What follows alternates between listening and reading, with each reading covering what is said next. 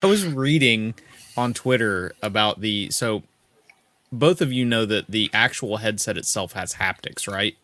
It's not just the controllers. The actual headset has haptics.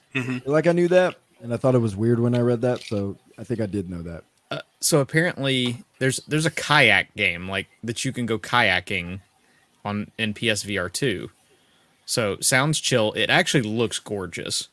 But they were actually showing where somebody was like going under something and like bumped their face into something, and apparently the face haptics like react to that. So I was like, oh great. I don't want to bump my head in real life. Now I can do it in VR. I thought you were gonna go with like, if you tip over in the kayak underwater, like the headset fills up with water. Like, that's where I thought you were. Yeah, that's where I thought you were going. Boarding for real. I mean, you can still breathe. You just have water in your.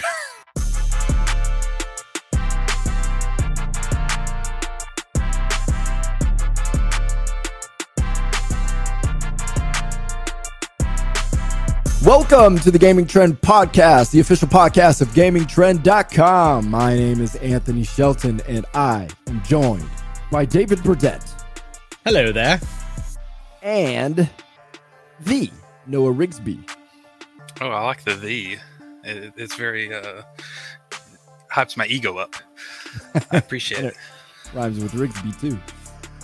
In this podcast, we talk about the latest games we could get our hands on. We talk about games in our backlog we should have played a long time ago, and games you absolutely need to play. We also squeeze in news now, too. So, this week, we never talk about Call of Duty enough. So, Season 2 dropped, so now we got an excuse to talk about more Call of Duty. Noah played some X-Defiant, God bless his soul. We'll talk about that. We'll also talk about Overwatch 2 and a little preliminary thoughts on Wild Hearts. We also got some news. So let's start with Call of Duty Season 2. David, I'm sure you got a little bit of time in with it because that is your baby. That is your bag, even though I know you're reviewing a very important game. So what's your thoughts? So I definitely took some time the other day, had to make sure I was in there on release day because you got to check it out. You got to at least get a foundational understanding of everything going on. And you know what? I'm pretty pleased, at least at the start of the season. Museum, that was a map from the beta. We all talked about how we actually had a discussion last podcast. It didn't make it in, but there was some frustration with the 6v6 maps, how Activision, or not Activision, but Infinity Ward, the only things we were getting were Museum, which is from the beta. It got pulled out from what we understand, legal reasons, and then Dome, which is a remake of the Modern Warfare 3 Dome that we already got a remake of in Vanguard, and that exists on the Warzone map. It's like, come on, you've got so many awesome locales on that Warzone map. Why are we not getting High Rise? Why are we not getting a regular version of Terminal? Because they did it as a battle map. It's like, come on, man. This should be easy to figure out. So there's been lots of frustration. Plenty enough to not today, but yesterday, when they were dropping all the new seasonal information, they went ahead and were like, hey, we have a 6v6 map that has been testing really well. We're going to go ahead and push that up into Season 2 as part of the Reloaded. They do that mid-season refresh. And so we're getting a new map, and they've even showed off a screenshot so we know they're not secretly hiding another remake in there. Or another map that somehow we played in beta and didn't know about. But that's the good thing, is that they're listening. They heard the discourse. That was the first time I'd already ever mentioned to PR when I'd talked to them of, hey, not exactly happy with the 6v6 offerings. Please pass that on. And you know what? We're winning on that one. We get another map, but I think we're kind of winning, at least with Museum. I don't know where Noah's head is with it, because I know he was in there playing with us during it. I really like the map. There aren't a lot of very large maps, and while there are some spawns that I'm like, I don't like the big spawn on the back of the building, and it takes like 20 seconds just to get around to where you want. I do like the size of the map. I think there's some really good locations. There's not a lot of, if it makes sense, cheese spots on Museum where you can just get and like nobody can remove you out of that position. You really have to fight for your positioning, and really just win gunfights. So that's really good. Dome did not play many of those, but it doesn't feel as clustered as previous Dome has felt. Like Vanguard's Dome felt very closed in whenever I was playing it. The radar, I believe, is what they called it in there. And Dome here feels like it feels good. Like it's still not going to be much different than what you remember, and it's not the best. It's still not one of the best maps in the game. It just isn't. But it's not as bad as I was worried about. So that is a good thing. We actually won a headquarters match on that, which is essentially, I believe it's strongholds in Halo, where you go and you sit, or well, that's domination, I think. I don't know, it's the one where a point appears and you've got to capture it and hold it. So yeah, they probably handle it a little bit different. It's really interesting how headquarters is handled in Call of Duty, because essentially you have a hill that pops. Whoever captures it first suddenly has no respawns, and the enemy team does. And essentially you have to hold that hill as long as you can. You accumulate points per second. And once you get cleared off the hill, your respawns for the team holding the hill, the other team jumps on it and desyncs it, I guess, or however you want to call it. And then it moves on to, everybody goes back to respawn, and then you go back to the next hill. So it's like this constant cycle of, trying to get the hill first, and then, of course, trying to survive. So we were actually able to chain a couple of hills once I figured out how to play the mode, because that was the first time I've ever played headquarters. Oh, well? Yeah, I stick with Old Faithful, Team Deathmatch, Search and Destroy, Hardpoint. Okay. So, well, there we go. So far, I've only gotten to play with one of the guns in the update, the ISO, and it's a surprisingly good gun. It's a assault rifle.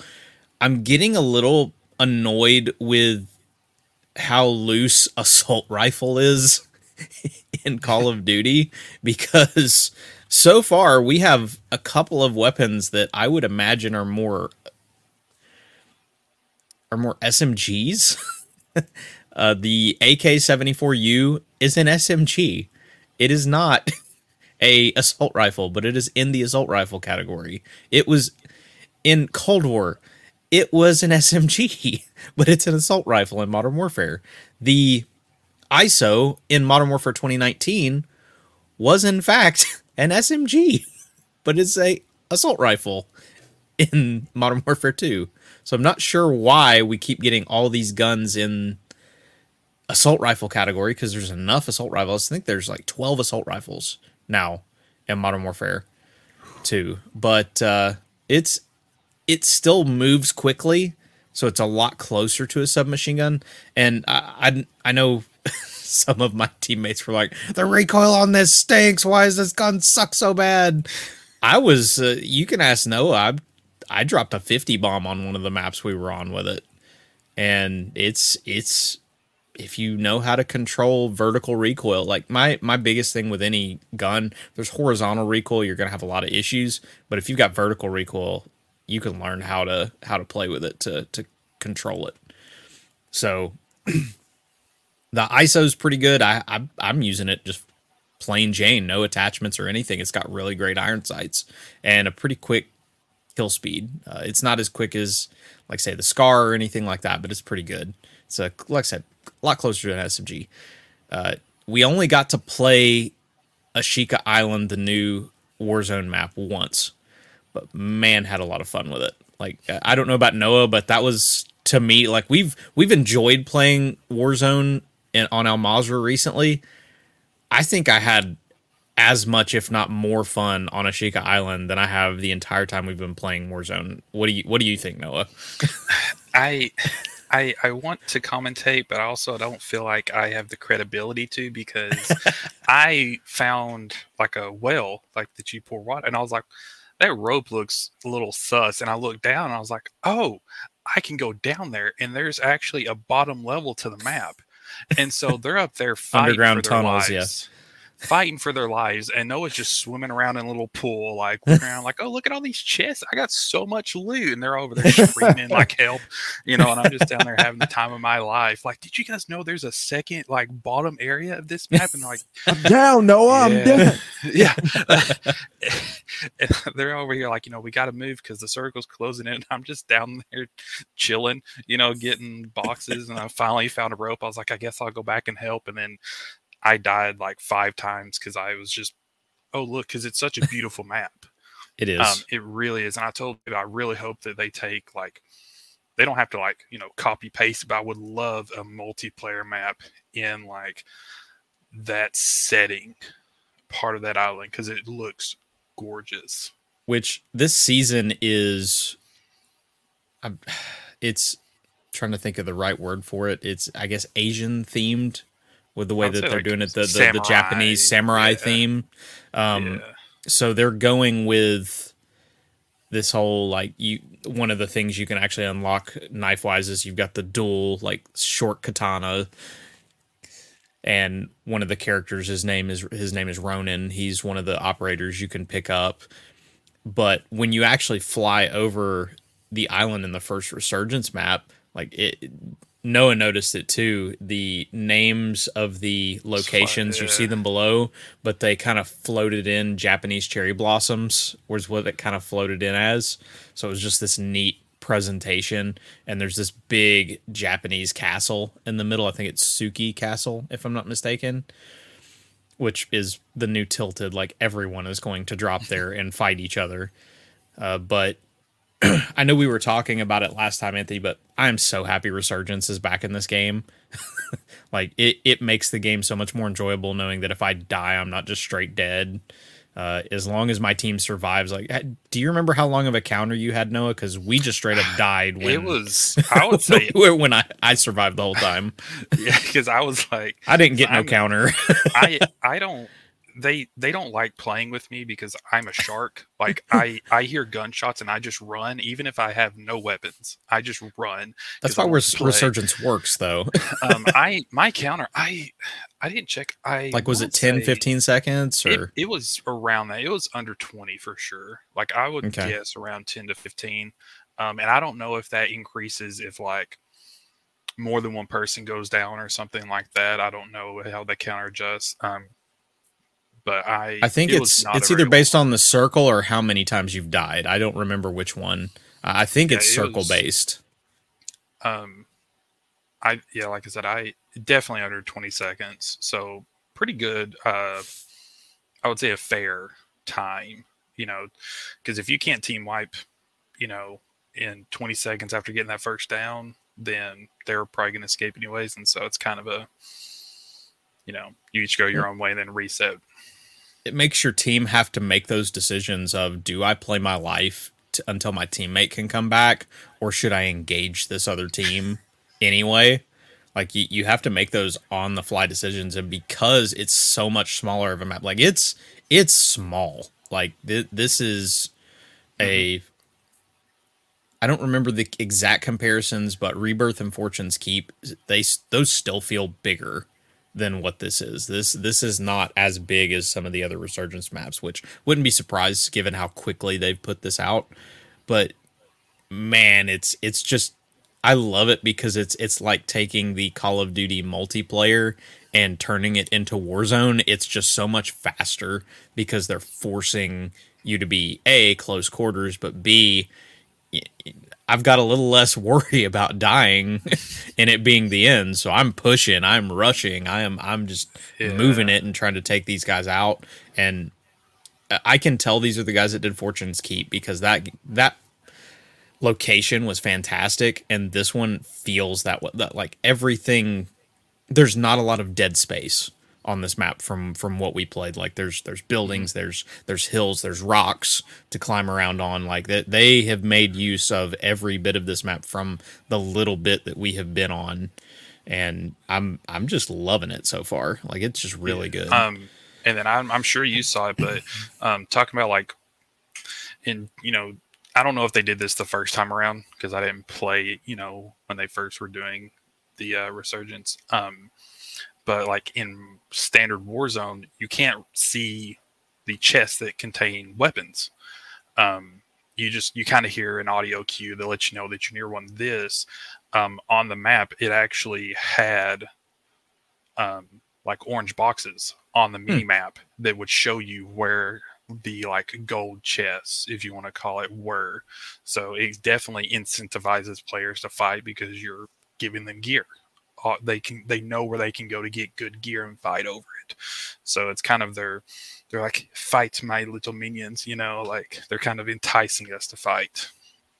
As worried as Activision has been over the numbers on Warzone, which they have a right to be concerned about them, as well as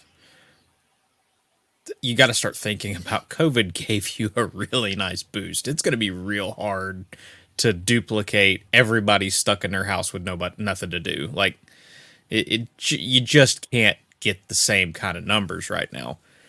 That being said, Ashika Island could very well save Warzone. Like it is that good of a map, and I love how it's actually 52 players is the resurgence limit. So I just love it. They're doing a great job with it. I'm enjoying the little bit that I've done with it. And what's even cooler, we're getting Warzone ranked soon. So they're working their way into competitive, which should give an even longer life cycle to this game. They just added ranked in Call of Duty Modern Warfare 2. We just haven't had a chance to play that yet. we had too big of a party. We had too big of a party, but also they're starting everybody in bronze this time around. So we're giving it a couple days so the real sweats can work their way up. So we'll have a little bit easier of a time at the beginning. So yeah, we're letting the juggernauts fight it out. Let them get out of our, I guess, range that we'll probably end up being. So it's that fun time of when you do like a complete reset. It almost feels like utter chaos. Yep. You mentioned numbers. Are they really that bad? I'd have to look it up. I just know that they have not, like, it was dropping off at a much higher rate than they were. The player counts were dropping. Let's see here. January 16th, and this is a report from Digzerto. They said that the Warzone 2 player count was dropping faster than expected, with frustrations mounting. And they said, and the biggest thing was it was dropping quicker than expected from November, which was a concern for Activision. Some of it was just the fact of the meta was exactly the same, which they still need to kind of adjust the meta, in my opinion, from the little bit we got to play. So there were two guns that pretty much run the show in Warzone, and that was the RPK and the Fennec. It was a LMG and an SMG, and because of the way you could run that, there was no reason to run anything else. Truly, like you might mix a sniper in there for some long range, but there was no reason to run any other two weapons together. It still was closer, but those were absolute meta.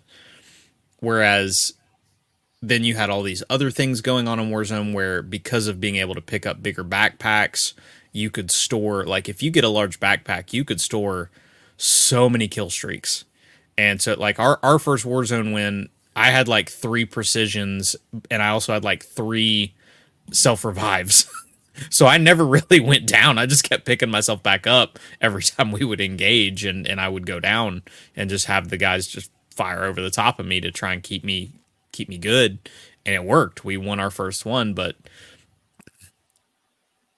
I think it's more than just, oh, we don't like the map. I honestly think it's more the fact that they started listening. They're like, look, people don't like the 2v2 gulag. Okay, we're going back to 1v1. People don't like this backpack thing. We're not going to do backpacks anymore. People don't like, which some of it came from DMZ, and those were ideas that they were trying to mix together. But they're like, people don't like that they're having to find a 3-plate when they drop in. Okay, you all start with 3 plates. Like there's these things that are like the community asked for it, and they're changing it, and that's always good to see. Like, it really annoys me when you have people get onto a studio after they change things, like, oh, you never should have changed this in the first place. It's like, bro, they listened. They did am I going to give them all the credit in the world? Like, they just magically changed the game? No, but at the same point, if a company listens, that is a step in the right direction. If they're actively changing things in the game to make it better, sure. Should they have changed it in the first place? Maybe not, but you try something new, it doesn't work, you try to adjust it as you can. That's just playing a new video game. Yeah. Well, a lot of it's hindsight, is 2020. They got to try stuff, and you don't know how it's going to land until you put it out in live. Yep. And when you're as big as Call of Duty is, you're going to get a lot of feedback. Yeah. And it's, it's what they do with that feedback. And, like you said, they're listening. It's been really good to see. Like, I'm not the biggest Warzone fan. It's a good, like, break from the standard multiplayer. But yeah, Resurgence, just from that one, it felt, like a resurgence of the mode. It's very appropriately named, in my opinion. Yeah. So, yeah, well, I was just curious. Yep. People talk about Destiny 2's dead, and then it's got millions of players. So when you talk about Activision being concerned, I'm like, are y'all really concerned? But I suppose they're comparing impossible numbers. And that's a big issue for a lot of people right now. Stop comparing these, like you said, impossible numbers. Some of these numbers just are not going to be repeated. No. Yeah. Not everybody's sitting at home, like you said. Then you have to adjust those percentages. All right. Yeah. Maybe I'll join you guys for a Resurgence game, and you got it. Then you won't have to be. You better carry. You better be ready to carry. The amount of times that I feel like they have to put me on like a leash because they hear gunshots and like, Noah, no. Get back here. So I wasn't telling you that. We were both rushing them, Noah. Yeah, it's a fun time. And I'm the one. I'm like, guys, I only got a pistol. Like, what am I supposed to do? Hold on, I'm trying to find a real gun. Yeah. You guys are like, well, if we go get the people, you could go get a real gun. And I'm like, okay. I'll throw teammates at him if I run out of ammo. I'll throw anything. I don't care. I just fight. Oh no, they fixed the bug yesterday. Apparently, the plates were not auto-equipping. That's what I was going to bring up. Mm-hmm. I was going to be like, a slight thing, Activision. You gave us 3 plates, but you only equipped us with 2. We dropped in, and I was like, guys, we got plate up. Like, that sounds weird, because we're supposed to get 3 plates. So, well, no, that still is true. Like, you still have to find a plate for that last plate, but what happened was, how you actually have plates in your inventory? You would actually have to go and equip like that first time before it would start throwing it into your, like, to be able to actually put them in. Plate up. Yeah, so that you couldn't plate up. So that was part of the problem. Yeah, they fixed that issue. See, then they need to fix it to where you don't. Because you know how you kept saying, I don't have plates? You may have had plates. They were just in your inventory. Okay, that makes sense then. Because I was like, they was like, no, you need to plate up all that, bro. I'm broke. Like, I don't know what you want me to. I mean, I saw a box I can, Metal Gear Solid if I need to like plate up or something, but like I'm struggling. Yeah, you might have had stacks on stacks on stacks inside your inventory and just needed to equip it. See, it was in my credit account, and I needed to transfer it over to my checking. That's what it was. Yeah, that's the problem. All right. Well, it sounds like season 2 is off to a decent start, so that's positive. The off the record talk that we had, you didn't sound like you were as excited for it, but now that you're playing it, you sound more pleased. Well, the 6v6, my biggest issue was I wanted a new map in there, and we're getting that. So I've always been super excited for Ashika. It sounded like a fantastic addition. I'm just glad to see it is. Sweet. All right. Let's talk about some Wild Hearts. Woo. EA. Let's go wild. EA, I guess they unlocked the demo. If you have Game Pass Ultimate or EA Play, then you can play Wild Hearts first 10 hours. So, David, you played it. I played a little bit of it. I'm probably an hour in, and I got past the first section. It's no spoiler. You fight this behemoth boss, and you are What's spoiled? Yeah, well, you're meant to lose. So if you didn't know that, I found out. I was like, why is this happening?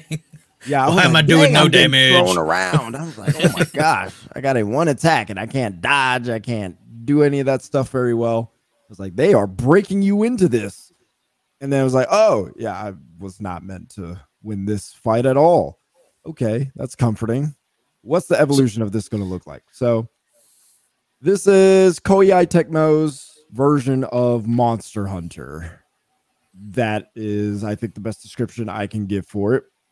The differences I was hoping it would have from watching the trailers, you can use gadgets, and from what it looked like from the trailers, the combat speed was faster. So that's what I was looking forward to. I haven't had access to gadgets yet because I just haven't gotten to that section of the game. So I can't comment on that, but that's a clear distinction from Monster Hunter. I just don't know what it feels like yet. David, you might be able to speak on that. I haven't gotten much of it, but it's like if Monster Hunter was Fortnite. That's the way it kind of feels a bit right now. Because I like rapidly build box, jump off it, and slam down on a creature. That's the only thing I've got right now is building a box. My boy's cranking 90s on some monsters, dude. Let's go. Yeah, okay. I can see that. I suppose not quite the way I would describe it, but it does feel faster than Monster Hunter, though. So that's the thing. It does feel faster than Monster Hunter, but it's still not fast enough.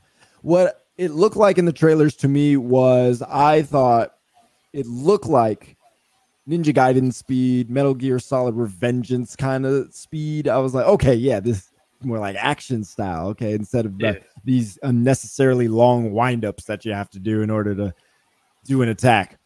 So I start playing it, and there are unnecessarily long windups. They're just a little bit faster than Monster Hunter, and I'm not a fan of that. I am of the mindset, this is not how it would actually go if you're hunting. And I'm not over here advocating for hyper realism in video games. That's not what I'm suggesting. But if I got a wolf dog thing trying to attack me, I don't have time to wind up. I need to swing when I want to swing. So if these characters are hurling weapons that they take too long to swing, y'all need to use a lighter weapon. Okay, that's my mindset. Like this is entirely too long. Now, some of the attacks have longer wind up because they're stronger attacks, but even still, I just feel like it's unnecessary. And it makes it even worse when the enemies start standing there a little bit, because the game has to allow you a moment to get in the attack. So you gotta find those moments. But most of the time you're attacking, you're running, you're trying to find open spots to be able to attack. And yeah, I just wish Monster Hunter and didn't go in that direction. I wish Wild Hearts also didn't go in that direction, but it is a little bit faster. So I will give it that credit. But I wish It was more realistic in the sense of if I wanted to swing my sword at the speed I want to swing it, I'm going to swing it at the speed I want to swing it, and the enemies should also react in such a way. No real dog is just going to stand there and just let you attack it for a moment. No, they're going to do their own dodging and doing all that stuff. I feel like that would be more challenging and more interesting than what we are getting. So I'm waiting for a developer to create that. With that said, it still looks fun. So I'm going to play more of it. But the things that I was looking for, a little disappointed with it. We'll see what happens with the gadgets, but combat speed still not what I would want. What'd you feel for it, David? I mean, I'm in the same boat as you. I'm more the like you said, fast action. Like I really enjoyed the Kingdom Hearts series as a kid. So it needs to be going fast, smack, do all these things. I do wonder if some of that will change depending on upgrades. And like you said, maybe there are some other maybe there's some other weaponry you can use, because some of the trailers definitely seems like certain characters were using much faster weaponry than I was. Yeah. So I'm also very new to the genre. I played very little of the of Monster Hunter World. I believe it was the one that came out on PlayStation 4 and Xbox One. And I did not know that apparently there's no health bar on the monster. You just smack it until it dies. And that is something I've had to kind of learn playing the little bit that I have. I beat one of the first monsters and then was pretty close to taking out another one before it killed me. So it is very interesting. I guess my biggest thing with this one is they do a good job of letting you know exactly where you need to be going. And like you said, it's at least incrementally faster than Monster Hunter, so I don't feel like I'm this extremely slow, bulky, held down dude, which is what I feel like in Monster Hunter. So it's more, for me, it's more approachable. Could it be a little faster? Yes, but I have enjoyed what I've done in it, and it's actually got me more interested in the genre compared to what Monster Hunter has done, where I've been like, this just does not feel good to me. This is a little too... This is expecting me to do too much. Whereas this is a lot more of a, hey, just have fun, go hunt monsters. and it is cool. One of the biggest things that you run into, or at least it used to be a thing that I had a really big issue with back in the day, was it felt like games were just totally just screwing up boss fights. I'm a huge fan of glorious boss fights. Love a really good boss fight. And when you can base a game and do it well around boss fights, like it is with these Monster Hunter, Wild Hearts kind of style monsters, giving us these unique creatures to hunt, that's just like boss fight the game. You don't get that from anything else beyond something like Shadow of the Colossus, or what's the other one? Like the Dark Souls, Demon Souls kind of games. So it's nice to have another game in that, especially one that pulls more people in, considering that's one of the genres that is not oversaturated right now. We have so many video games out there for everybody's a Souls-like, everybody's a roguelike, everybody's a this free, everybody's a battle royale. First-person shooter. Yeah. we don't have a ton of what Monster Hunter is. We don't have a ton of these Monster Hunter games, so it's kind of nice to see somebody come in, put their own spin on something. It's definitely not a clone. That is something I've definitely taken away from my time with it. It has its own feel, and it has the like I said, that once you get to the building, it definitely adds a different aspect where you're at least thinking about it. But it doesn't overcomplicate what you're doing either. With like you have to pick up the life thread, which is in the game to be able to build stuff, but it's not this super complex thing at all. Like you run up to a pile of rocks and knock it down, and you can do that in the middle of battle.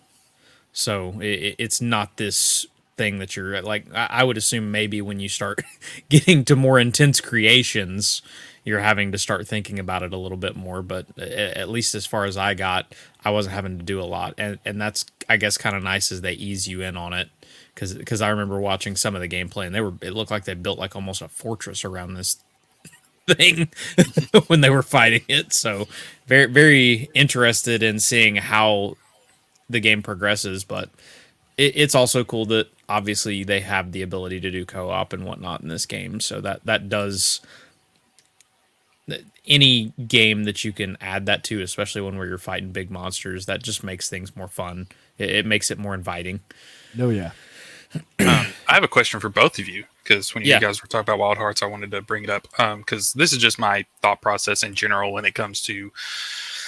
I hate saying niche titles, but like you said, when it's a game that doesn't have a oversaturation in the market, one of the things I look for is who is this game for, and is it able to be kind of a good entry into this genre? So, Monster Hunter, from my perspective and my viewpoint, for a long time was very, very niche, very popular in Japan, not as much over here. And then Monster Hunter World came out, and it kind of was the breakaway over here. Very popular over here, very successful. Rise continued that success.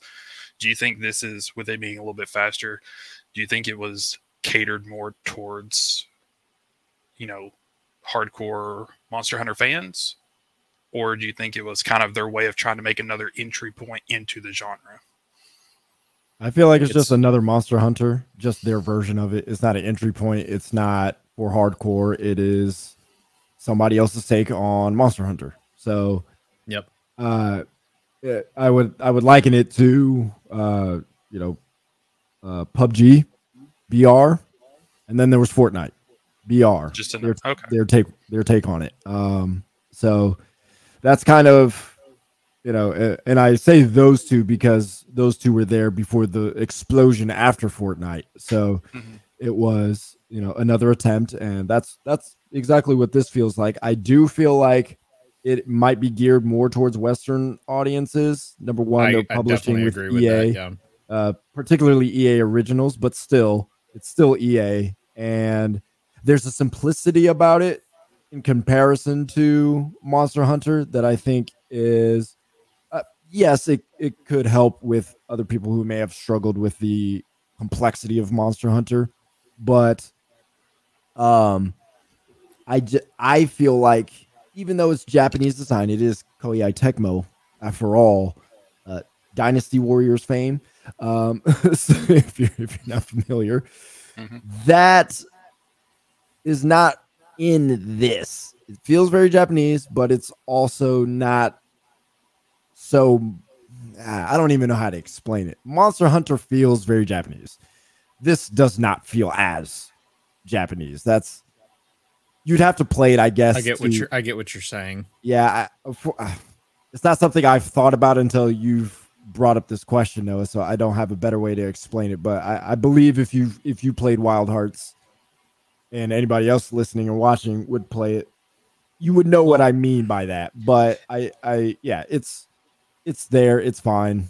So go ahead, David. I guess I would go with the thing of like there's certain things that we as Western gamers expect when we play a game. Like there's certain ways that the UI functions, the way different things function. A lot of times when you play a Japanese game, we don't always, there's just a flow to it that is a bit foreign to us. And I think that Wild Hearts, it definitely embraces more that Western formula that you're talking about, so that it feels more natural to the touch, so to speak, with what Wild Hearts is doing. So I agree. It definitely feels like something I can approach much more easily than Monster Hunter. So I don't know that it was necessarily their intention, to be like, hey, let's give Monster Hunter people something easier to play, or hey, let's go after Monster Hunter audience. I think it's just, hey, we have a really cool idea of how we could do this.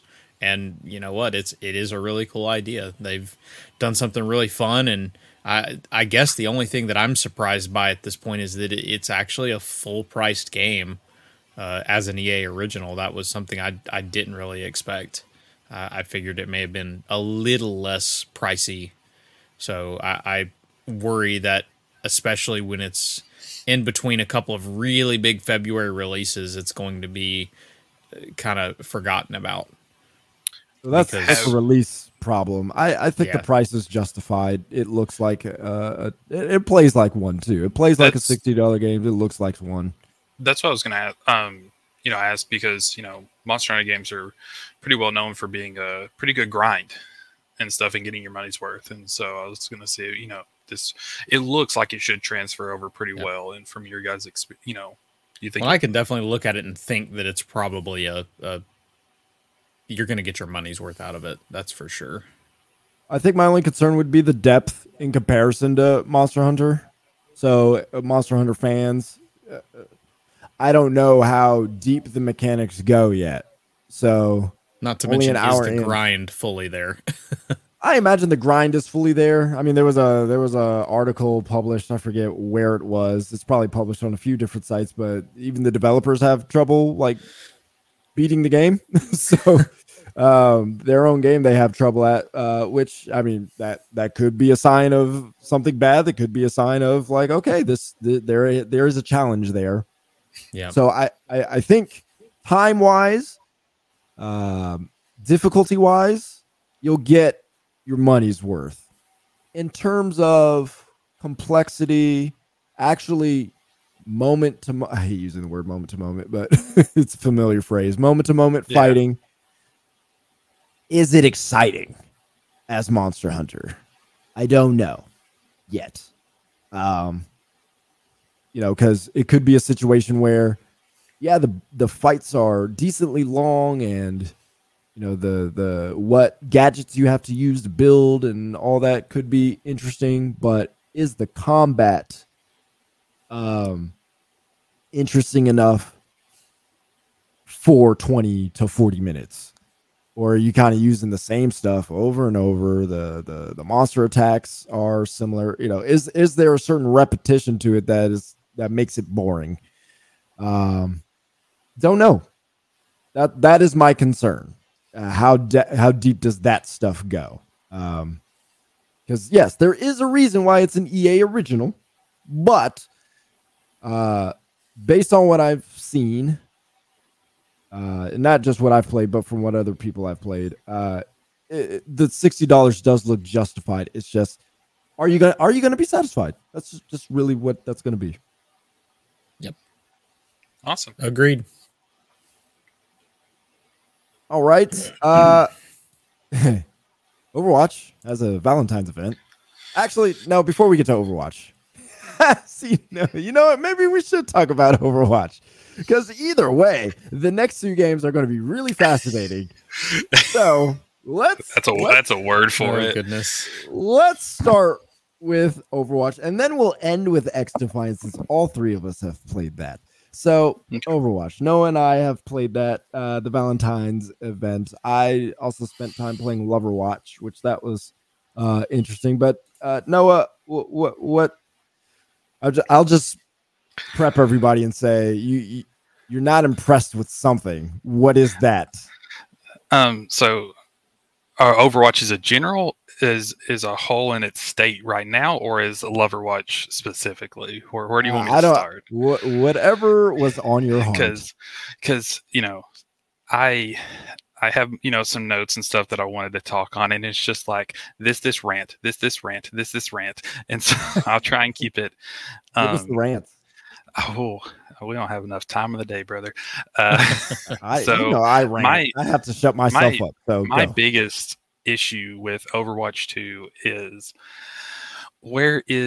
I feel like there is a lot of things that were under-delivered that were talked about that I got my hopes up for. I hyped it up to David and to our other friends. I was like, hey, I played the beta. Beta was fantastic.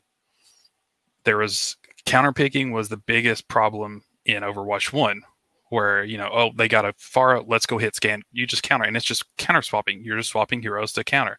In beta for Overwatch 2, it was less. There was hardly any counterpicking. It was just play your hero better. You don't have to worry about it because the game was so flushed and balanced that you didn't have to worry about, they went Winston, I'm going to go Reaper. You can play any other hero, just play it better. And now they've gone back to where it's especially with the ult regen that you get, they nerfed it to 25% now, but it's still a counter picking game. And I do not like the way that went. No. I don't want to play a game where if I see that, they picked a Pharah, I can't play a certain character no matter what. I'm stuck into picking a counter to that. And then they're just going to pick a counter to my counter. And it just goes back and forth the whole game. I'm not a fan of that. Yeah, I do not. Yeah, agree with that at all. Like I said, it's a hot take. It's a hot take. I know, but it's so much more complex than just you counter pick. If somebody's playing Pharah, you counter pick. I'm like, okay, then what if they're playing Pharah Mercy? It's not just pick, hit, scan. It is now you got to get your teammates involved. You could pick Pharah. What kind of tank are they running? Does Pharah even fit with the tank flow? Because if you're running a Reinhardt and Pharah's up in the sky, whatever. Forget shooting out Reinhardt's shield. Just look up in the sky. Everybody focus on Pharah, so she's not using the shield, right? So like, I feel like there's so many dynamics that's missing in that analysis. The main reason being is, like you said, you see a Pharah. What's your first thought? Go to hit scan. Simple, easy. Well, I play Ana, so whatever. I can shoot Pharah. You're a support main. Okay, but you got a recent buff recently, so you should be happy. But the game as a whole, and not just like with the Pharah hit scan, but the game as a whole, it felt in the beta very much. You could play any hero, and no matter what hero you faced against, as long as you played your hero well, it didn't matter. The meta was so flushed and balanced that you didn't have to worry about that. Now I feel like with their patches, which you can't do one big patch a season, just can't in a live service game. Yeah, that's another rant. Sure. And which the Roadhog, they let Roadhog one shot for an entire season and go rampant. And then they're like, oh yeah, don't worry, we're going to fix it. We've had to delay the patch for the start of season 3 Rock. Okay, cool. Rework coming in, right? They're like, nope, we're just going to tweak some numbers. And it's like, you couldn't have put that in mid-season. Like that, we all thought the rework was coming because they had to delay it. But yeah, I will say sometimes when they put in certain patches, the size of it doesn't justify I forget. There's something that happens whenever they have to do something. It might actually have to do with more with the consoles than the PC.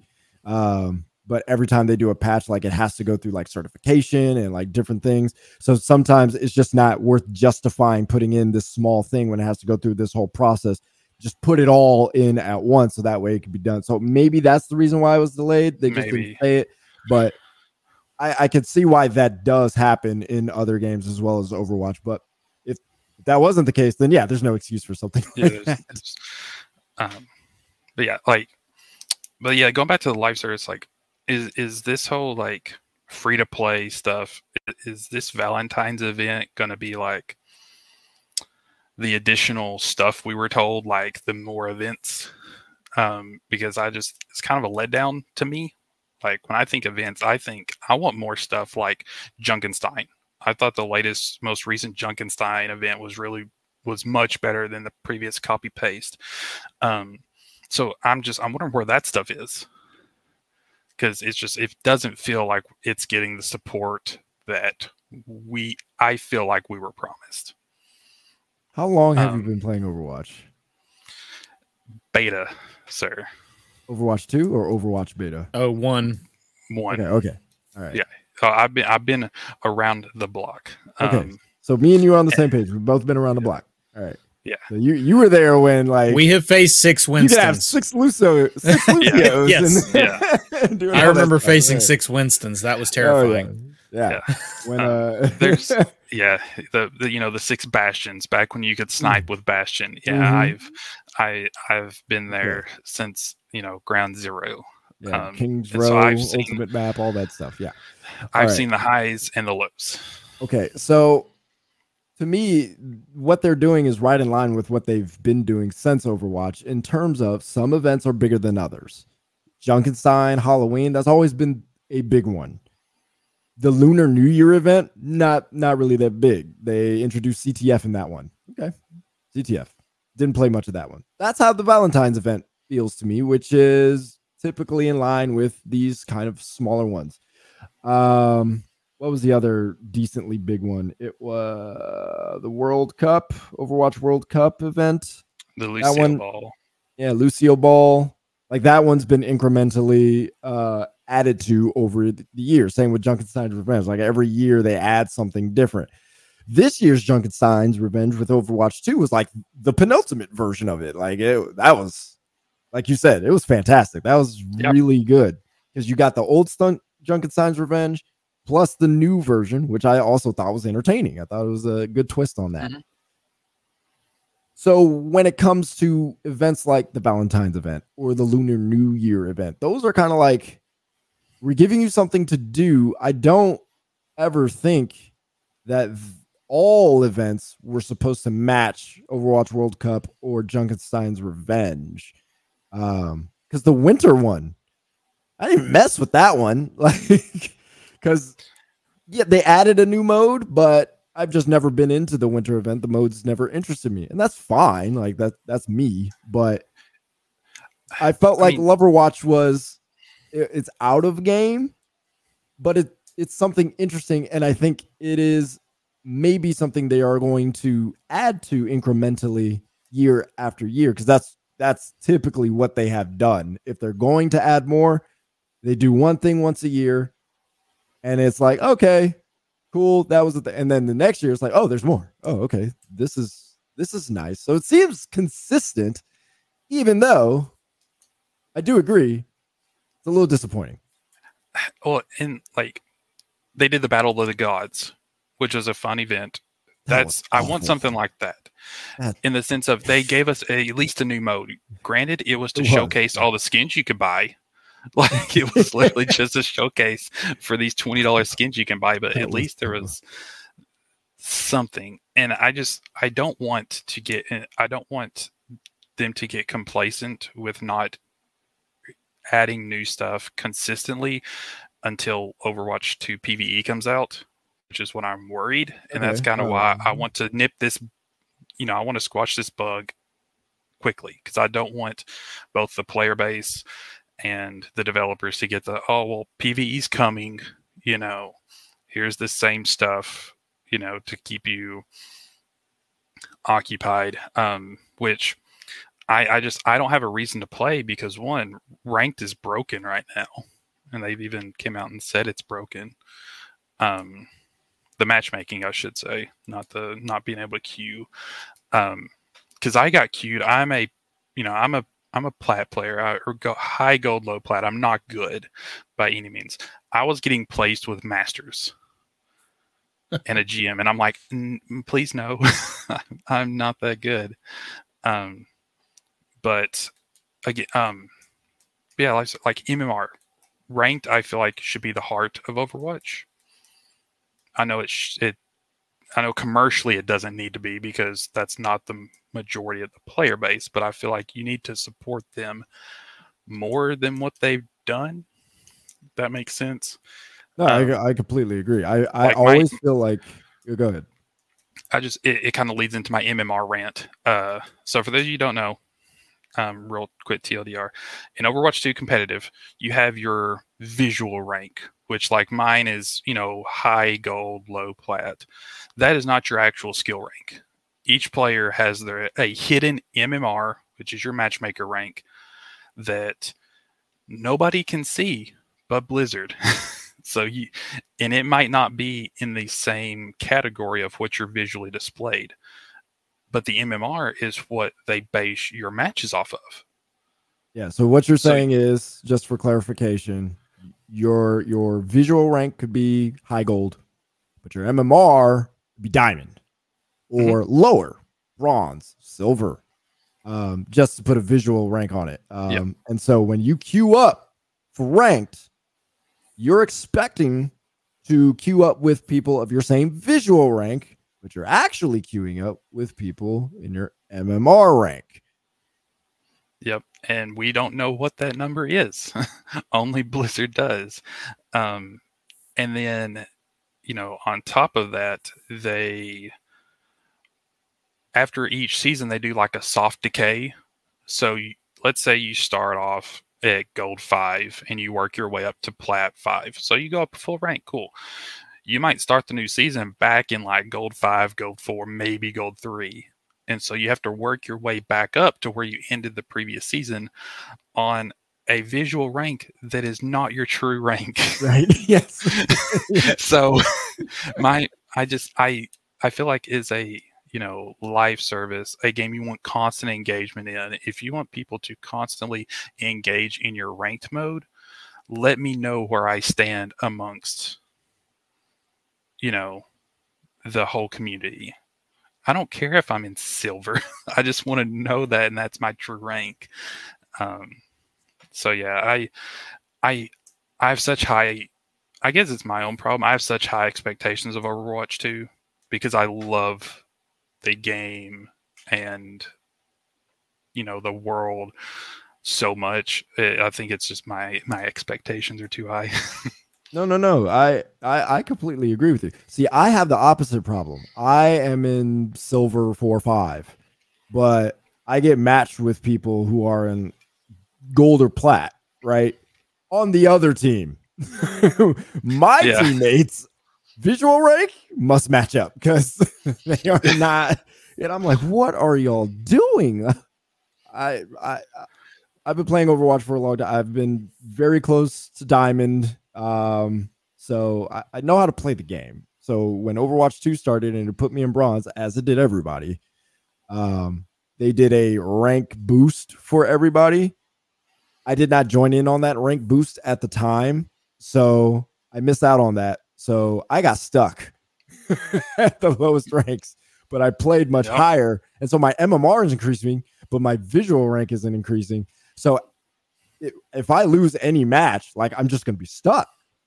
And there's nothing I could do to change my visual rank unless I like decay my hidden MMR for like a week, come back and play, stomp for a while, and then once I notice, okay, the matches are getting up to my level, then I stop playing for a week again and then go back. So that's my problem. And I'm completely with you on the idea that Blizzard Team 4 should focus on ranked type of players, because Overwatch is a competitive game. They have the Overwatch League. They do have a ranked mode that a whole lot of people play. To cater to people who don't care about that and are more interested in progressing their visual rank as if it's Call of Duty, that's not the point at all. The point is to compete and to test your skills and to grow as a player and to win or lose, like that. That's the way it goes. Like you take the L, you take the L. You get the dub, you get the dub, and your rank goes up and down accordingly. It is that simple. Why they try to cater to non-competitive people, particularly in ranked, is baffling. From top to bottom, the game should be balanced based on what works in competitive. And I do get the struggle between balancing at the highest ranks and balancing at the lowest ranks. I do understand that you do want it to feel good for everybody. But at the same time, I do believe that you balance for the higher ranks because they're the ones playing at the most optimal level. If you're not playing at that level, hey, anything you're dealing with, that's a get better situation. But yep, Sojourn anybody yeah, like so they if you're like GMs and like you said, top 500, they've been screaming at devs. Sojourn's been a problem since day one. Yes, and then it took them to season 3 to nerf her.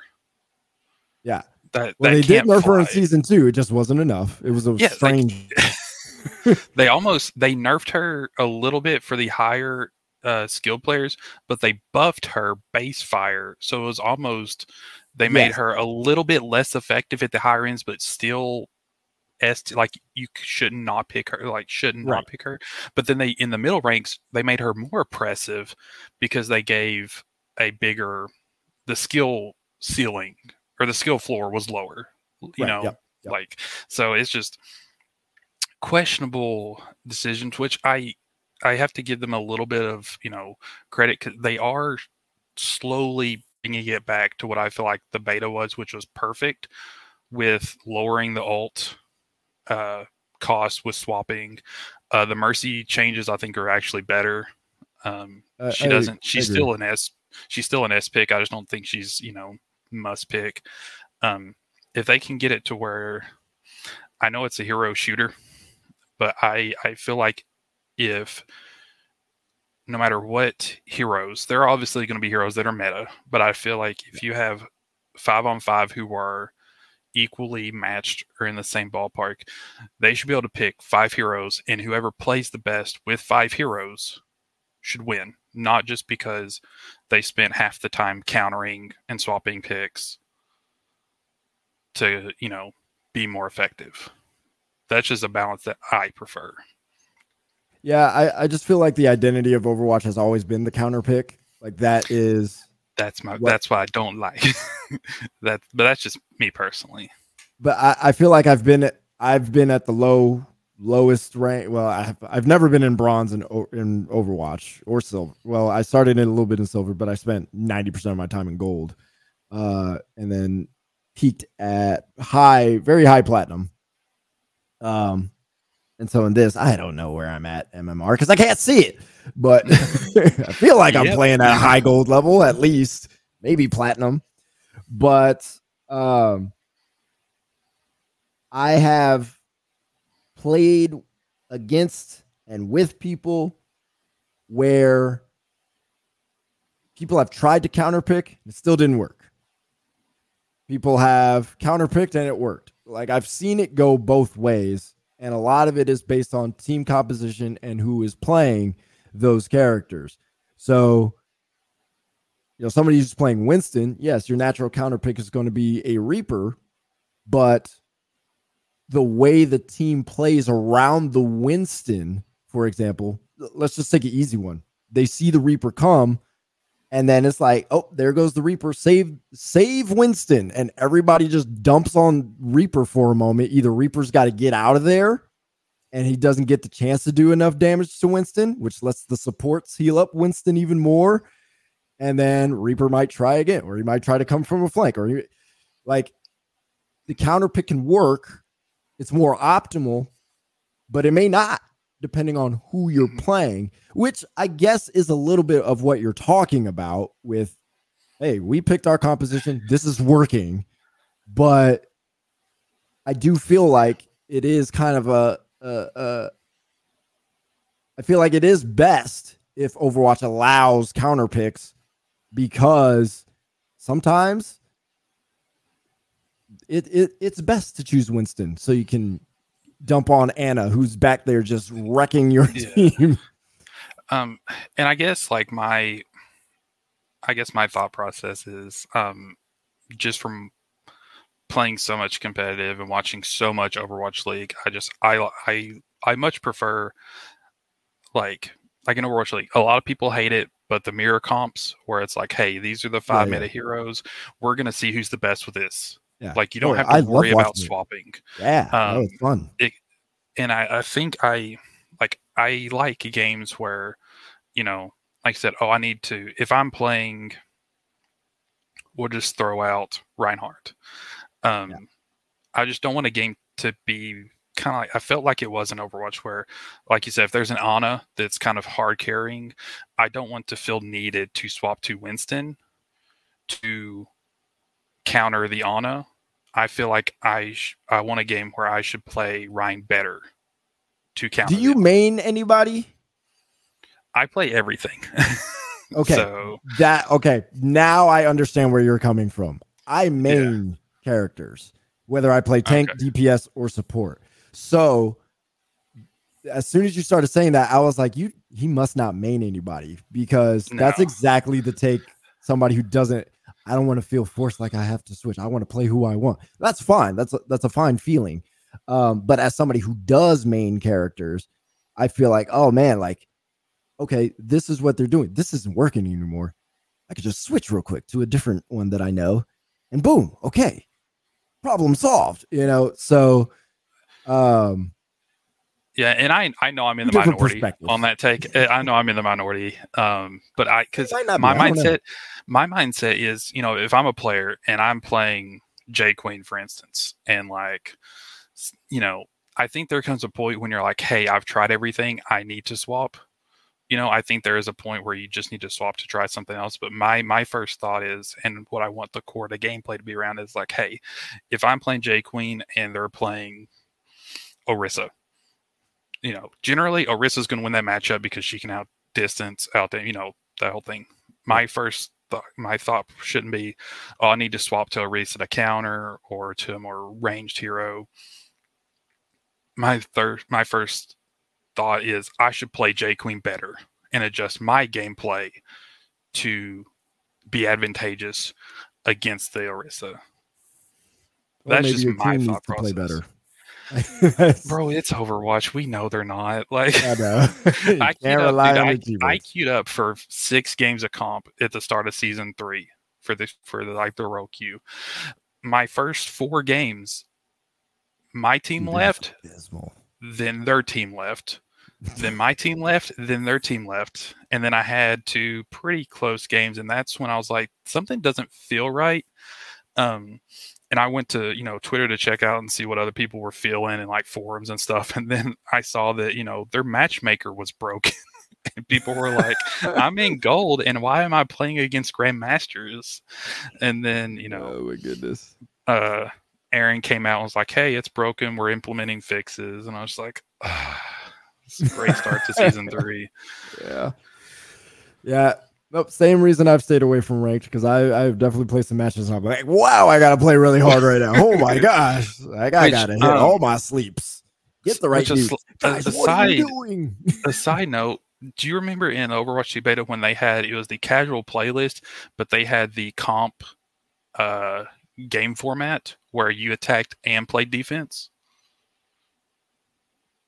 I forget what it was called. Yeah. It was just like the regular quick play, but it was quick play. Oh yeah. I'm sorry. I was thinking of the Overwatch 2 beta. The Overwatch, yes. No, it was in the Overwatch 2 beta too. Like it was quick play, but you played with the ranked format. And I'm like, why is that not in the party mode or whatever it's called? Like, there's a lot of things I want, but it's because I want the game to be the best that it is, and I'm tired of waiting for the PvE. I think that's the biggest problem. Like, it's coming. I'm waiting. Yeah, so, well, we're gonna keep waiting. But yeah, I think they'll get it there. But yes, the Valentine's event, it's okay. It's fun for a few matches, and then I go back to playing some other modes. So it's a nice difference for a little bit. But Loverwatch is silly. Did you play it yet? Because is goofy. I saw the little like lover or the like matchmaker thing like outside the game. I saw people doing that, and I'm like, I want to know what it would have taken to put that in the game. I think that would have been a lot better in the game.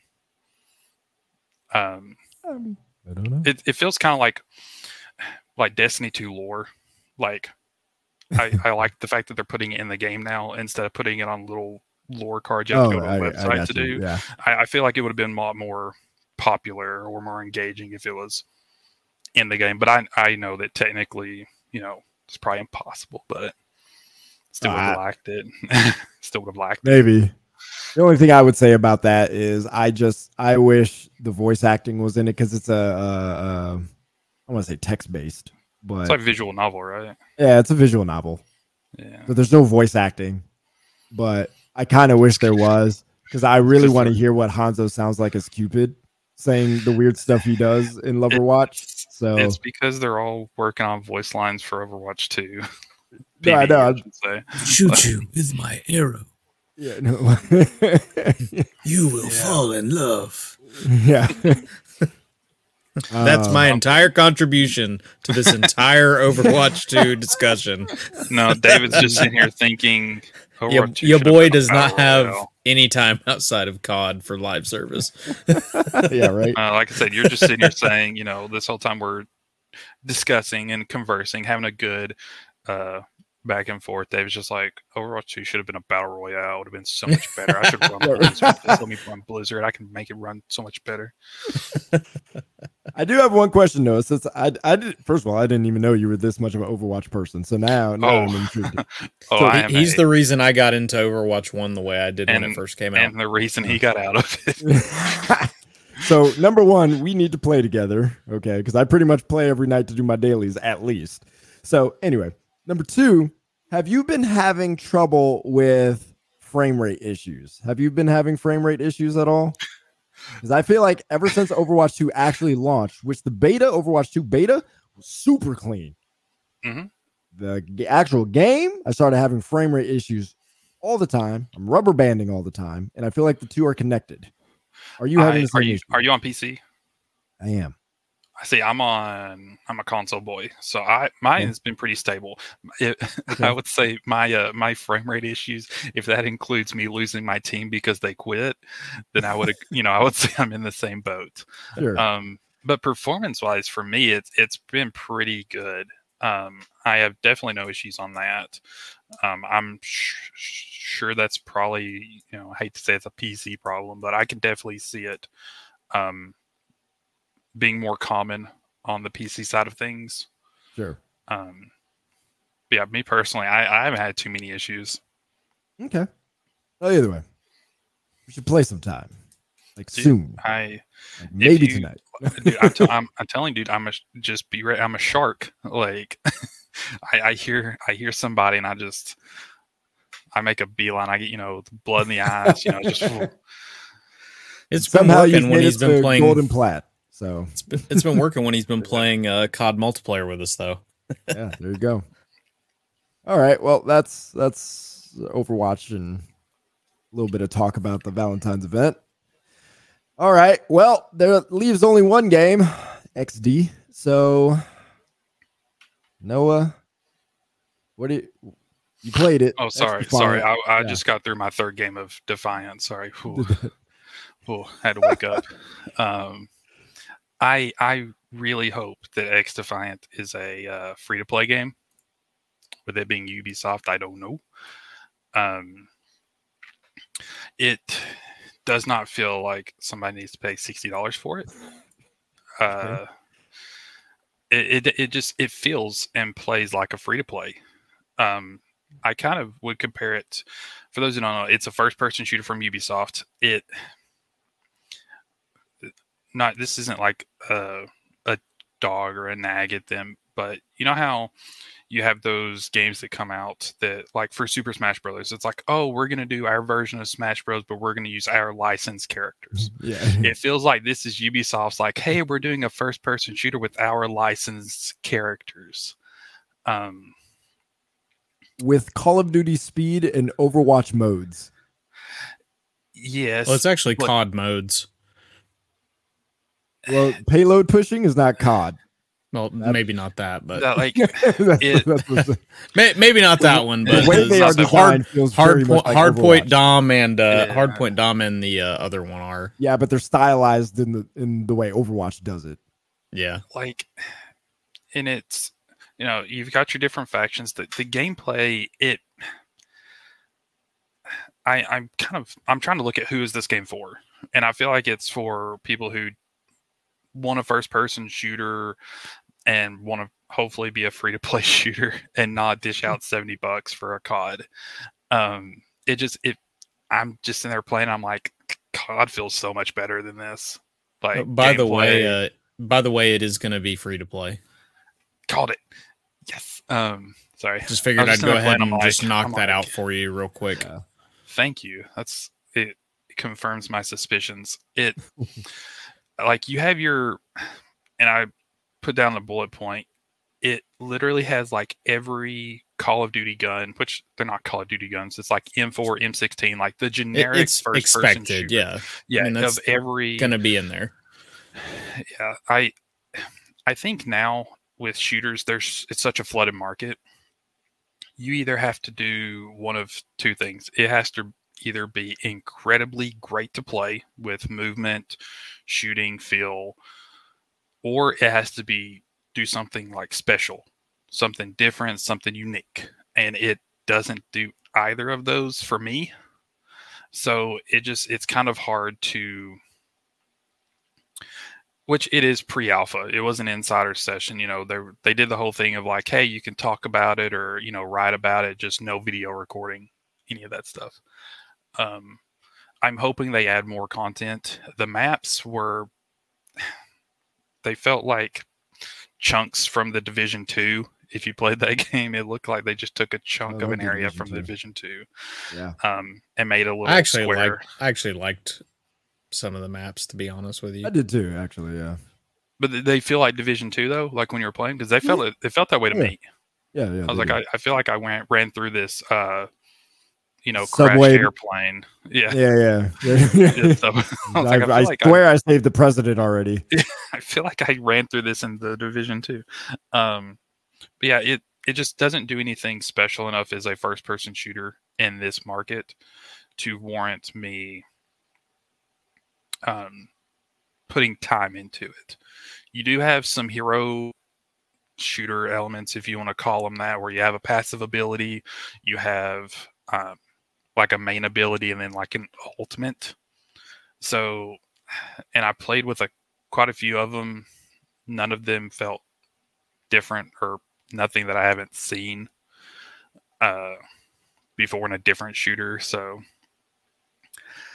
yeah, it's just, I'm hoping, when the game eventually launches, I'm curious to see how much content, how much varying weapons and modes there are, because that'll have to carry the game, I feel. Yeah. Some of it is a smaller team that's on this game. It definitely... Go ahead. It looks good. Yeah. Like, don't get me wrong. Like, the game looks and shoots really well.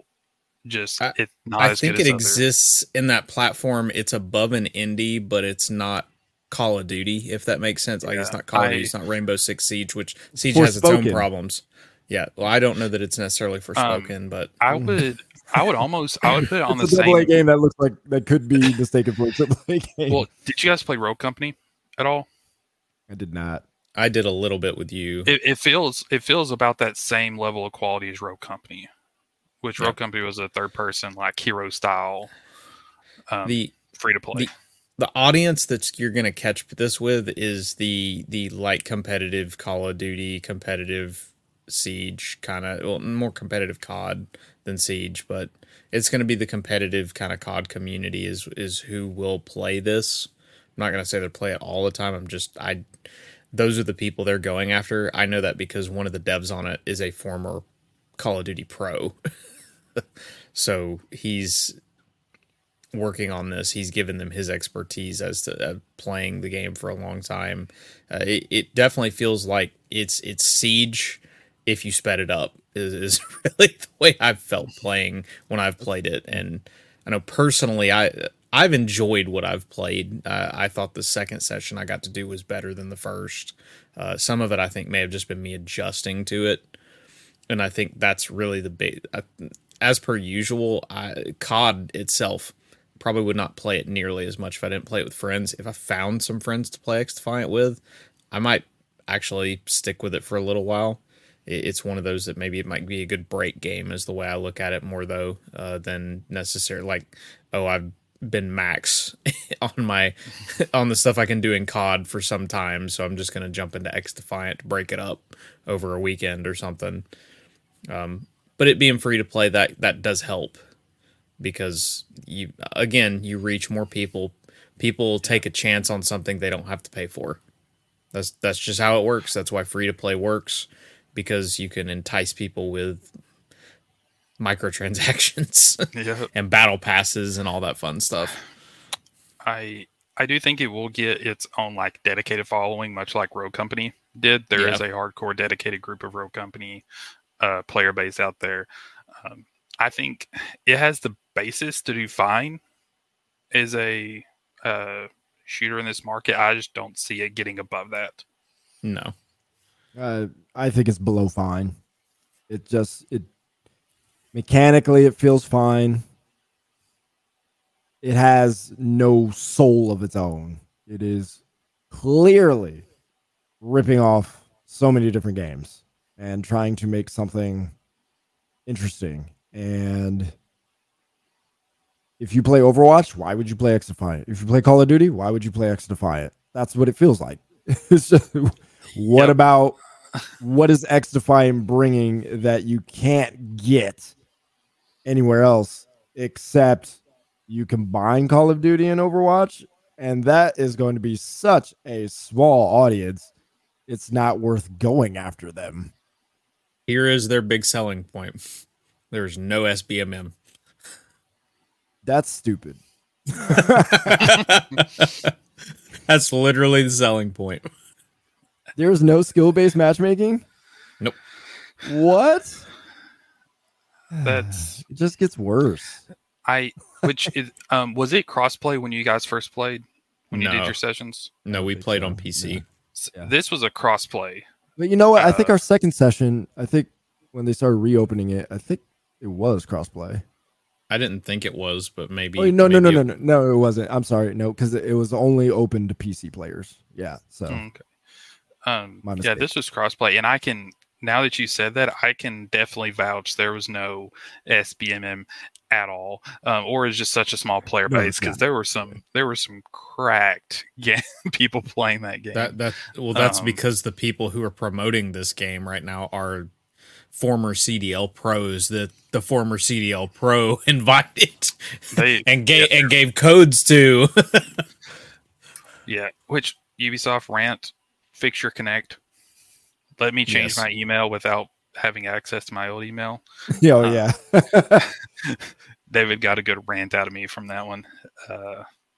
It's like you said, and it doesn't help that I've been playing a lot of Call of Duty with David. It's like, why would I play X Defiant when I can just go play Call of Duty?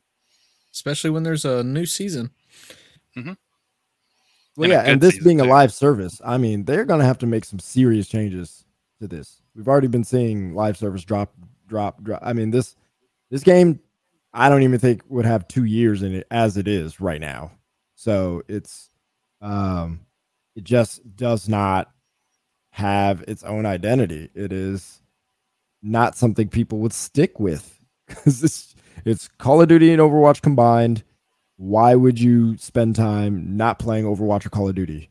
Just play those games. You're going to be satisfied. So if I can't solve their problem, like I feel like the entire game has to, maybe not the idea of it, taking Tom Clancy franchises and using them, but this ain't it. This is not going to. You need to do more. Shop's not going to stay open. Yeah, you need to do more than have your operators or like your factions that you can pick different be based off of previous entries or not previous entry, but like other franchises that you own. Like just because one of the factions is, Splinter Cell themed, it's not going to make me keep playing your game. Right. Yeah. Like, so. It absolutely got me. David just leaves. Like, wait, what? Or just do something more interesting than create this hero shooter. I just feel like this should be an entirely different game because it's not It's not going to capture any audience. I would have actually preferred them do kind of like what David mentioned, a more siege style, because we haven't. I feel like that's less of a saturated market than the first person like hero shooter. They have siege, so they don't want to create another version of it.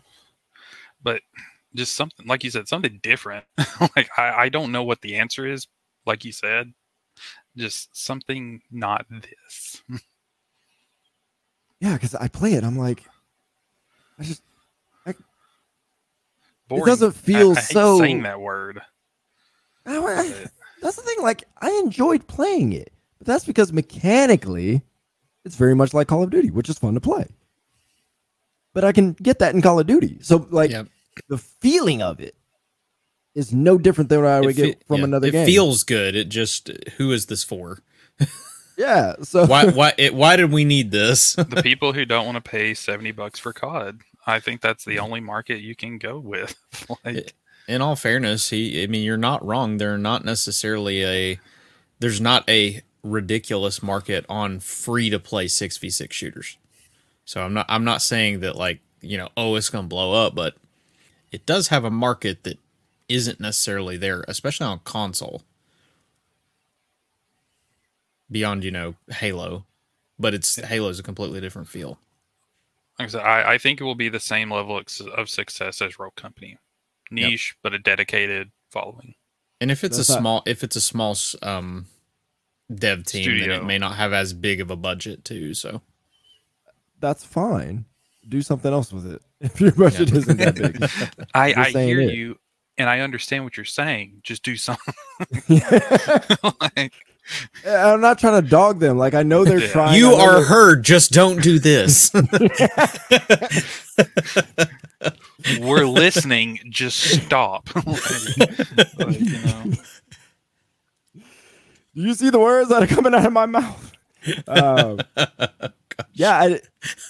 I commend them for trying this. This isn't it. Like, you got to know when to pivot off of something, and Ubisoft just needs to pivot off of this and either have San Francisco do something else or turn this into something else and just kind of bite the bullet and eat the money that way. But they are. I remember when they first started it out, they're like, "We are so dedicated," and I'm not even sure this game's going to launch. So, like, that. I am the most pessimistic here, I think, about this game, but I'm definitely the most optimistic. and I'm right in the middle. Yeah. I get it because I'm in the middle of the screen. I don't know if they can tell, but I'm in the middle of them too. So yeah. We're saying that. I'm saying this right here. Okay, you could go back to the February 16th episode. I'm calling it. This is not even going to launch. I think it launches. But that's just me. I think it'll launch with problems. I mean, in the middle. I think we can guarantee that. An online game launching with problems is so rare nowadays. The biggest question for me is how long will it stay up? We've just watched so many other games like Rumbleverse and all these others. Rumbleverse didn't even last a year. Yep.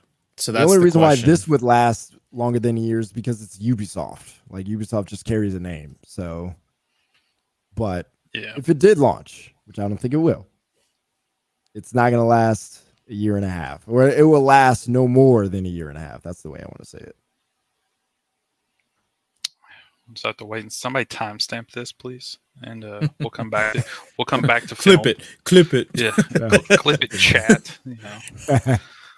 All right, we got news. Yes. So, Microsoft admits Game Pass cannibalizes sales is the headline that I saw.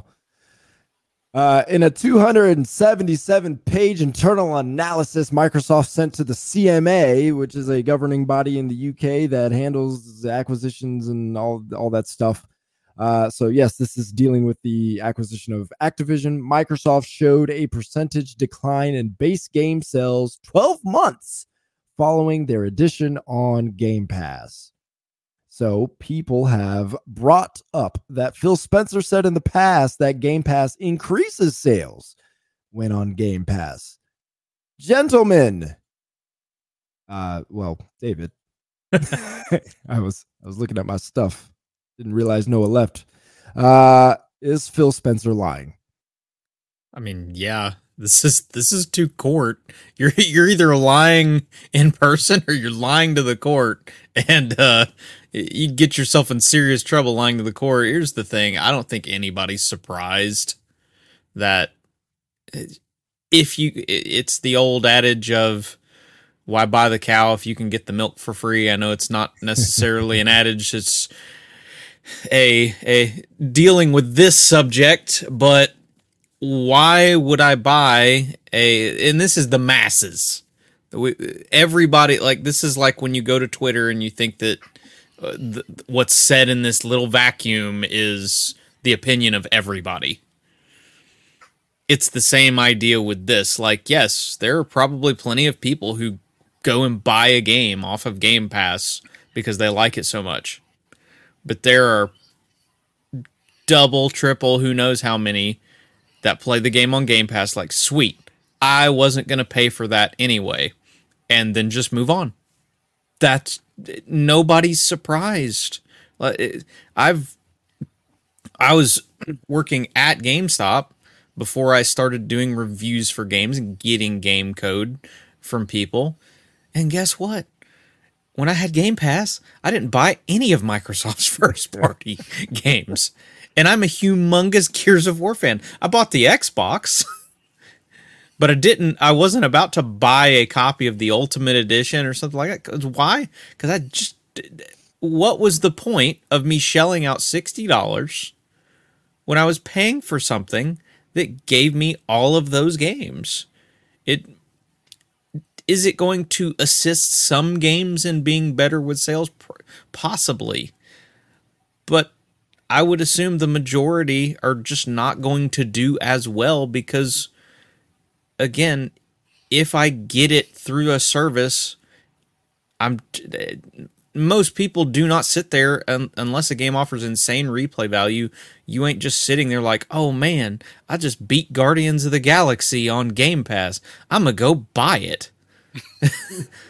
No, it's going to go off of the service. You'll be like, oh, that sucks. At least I beat it.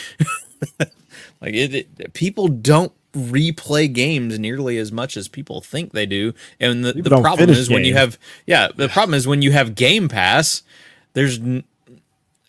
I finished it. Okay, on to the next one. We've created this on to the next one mentality with Game Pass. So there's no reason to stick with a certain game. So of course, game sales aren't going to be there because they're moving on to the next game. It's just that way that everything's moving. So I'm not surprised that Game Pass cannibalizes game sales because I think all of that evidence has been in front of us for a long time, just in the way human nature works. Yep. I agree. Yep, that's you pretty much said everything I would, I was hoping like you just said, yeah. Just completely like dog on David, like, you don't no, the amount of times, like, we both previously worked at GameStop, and the amount of people that, can I purchase, Forza Horizon whatever number? I'm like, oh, do you got Game Pass, by the way? Just don't have. Yeah, I was like, okay, well, we're gonna go put this back, and you're gonna go and just click that little download button. I'm gonna save you, $40. Great GameStop salesperson, right there. Oh, that's yeah. We were honest. Yeah.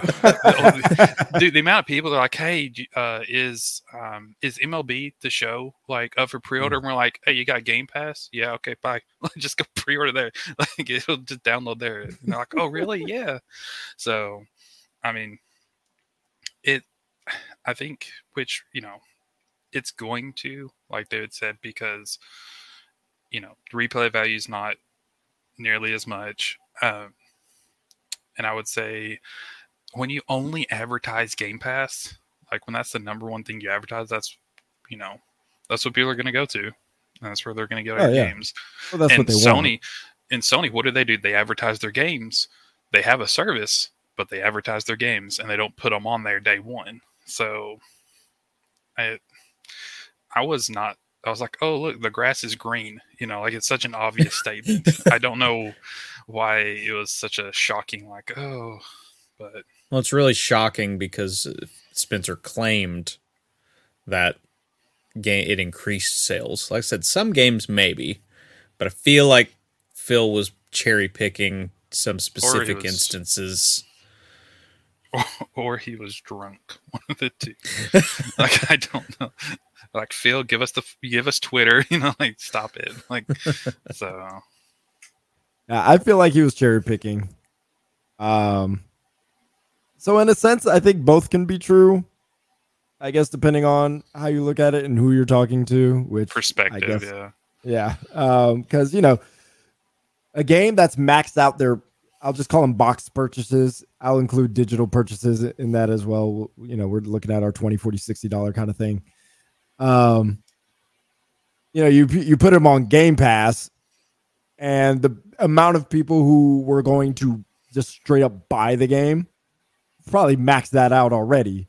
So they get on Game Pass, and not much happens in terms of more box sales. They just get more players playing through Game Pass. And then you got the games that never had great box purchases, and then you put it on Game Pass, and maybe more Game Pass. So now Phil can say, yes, see, people do buy games on when they use Game Pass. Look at what we've done. Yeah. Yeah. Hey, 0.01% is an increase. I mean, so to be fair too, other developers have said our sales from again, I'm just calling them box purchases, increased after we put it on Game Pass. I don't know if those are games that were on there for a limited time or games that are still on there. But that does mean something. But I do feel like Phil is cherry picking here. I do wonder though, because he's talking to the CMA, and I don't know what they're worried about with this acquisition. I'm so confused by if the CMA even understands what the heck is going on. But I wonder if it's possible that Microsoft is saying, yeah, this isn't happening because they're trying to downplay something else like cloud or, something to make it seem like, yeah, see, like putting stuff on Game Pass, like it doesn't just destroy the market. People still buy, or don't, or whatever the case. Like, I don't know what they're trying to downplay. I'm just throwing something out there, spitballing off the top of my head. Because I know that's been a strategy both Sony and Microsoft have used in different ways in this whole acquisition stuff. Does it feel like the strongest arguments that either company has at this point, that they're just ignoring those and just going for like the most, it feels like out of left field arguments? Like that's what it really feels like. Microsoft, we want Sony's performance reviews. Like, why? Yeah. Like, huh? Yeah. Wait. What do you have to gain? Yeah. Like it's just the most random arguments. Like, and Microsoft is just sitting there like, watch this, we're gonna get them, and then throws that out of left field over there. Everybody's like, it's just a lawyer like siding with PlayStation, talking about exclusives. Oh yeah. Oh, I didn't say that it wasn't both. It was definitely both. Yeah. No, I know you weren't saying that. I'm just bringing up the point. I'm like, wait, what? They are like not putting Final Fantasy VII Remake on Xbox because of this whole acquisition talk stuff. Like, what are we talking about? It feels like this lawyer is like holding up two briefcases. Like, okay, in this briefcase, I've got this argument, but in here is a mystery box. Yeah. Which one do you want? Mystery box. Let's make a deal. Yeah. That's what it feels like. Yeah. It's a deal or no deal, or sitting there like seeing if what argument do I have in my case? Oh, exclusives are bad for the market. Yeah. I'm keeping this case. Okay. absolutely ridiculous. Yeah. All Oh, of this. it's we've proceeded into the most weird, dumb timeline possible. This is why high level business is stupid at times because Well, the problem is kind when of it stuff works, to you do. just keep going with stupid stuff. Like I know. so I And can't really blame a company for. I mean, if your strategy's working, why would you stop? yeah, let's convince the CMA that exclusives are bad and Yep. keep doing exclusives. Yeah. Yep. All right. If it works. Right? Apex Legends developers want Apex Legends to last 20 years like Counter-Strike. So, that's pretty much the details behind it. Respawn, they literally want that game to last a very long time, like Counter-Strike. So, what are the chances Apex Legends can last that long? I'll start.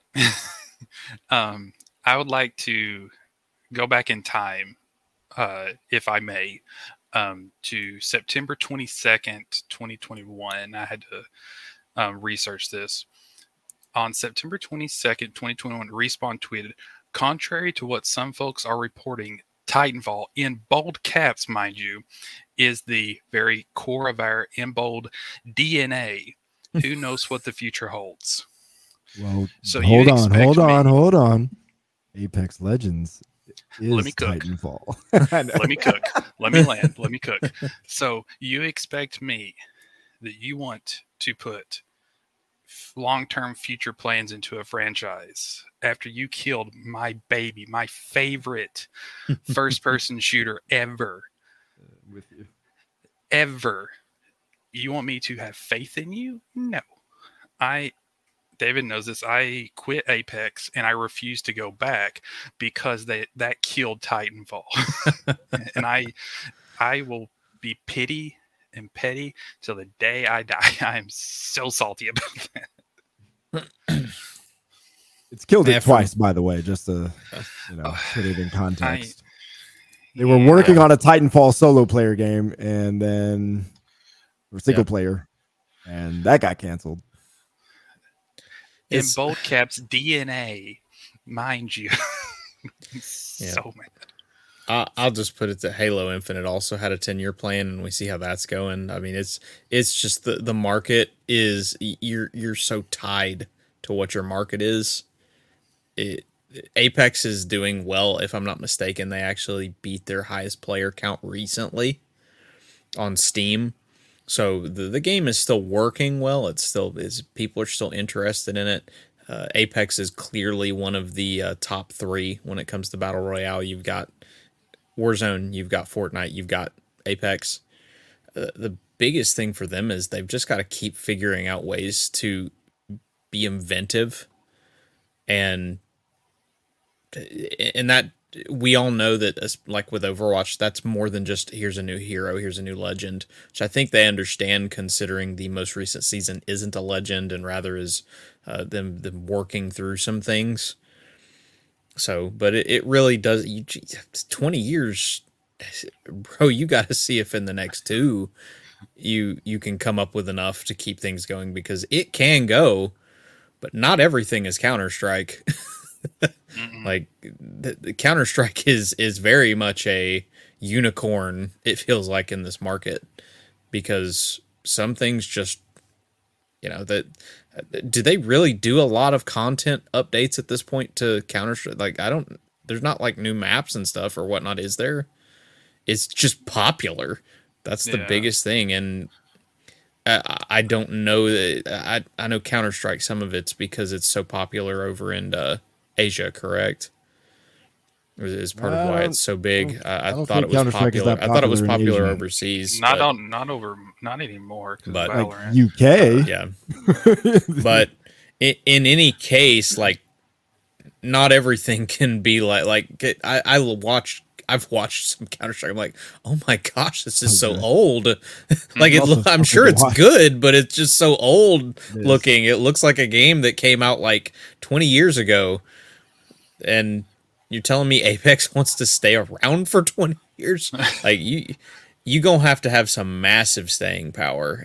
But this is the biggest problem they have is the environment and expectations for those kind of games. Counter Strike it supersedes those expectations. People know what to expect out of that game.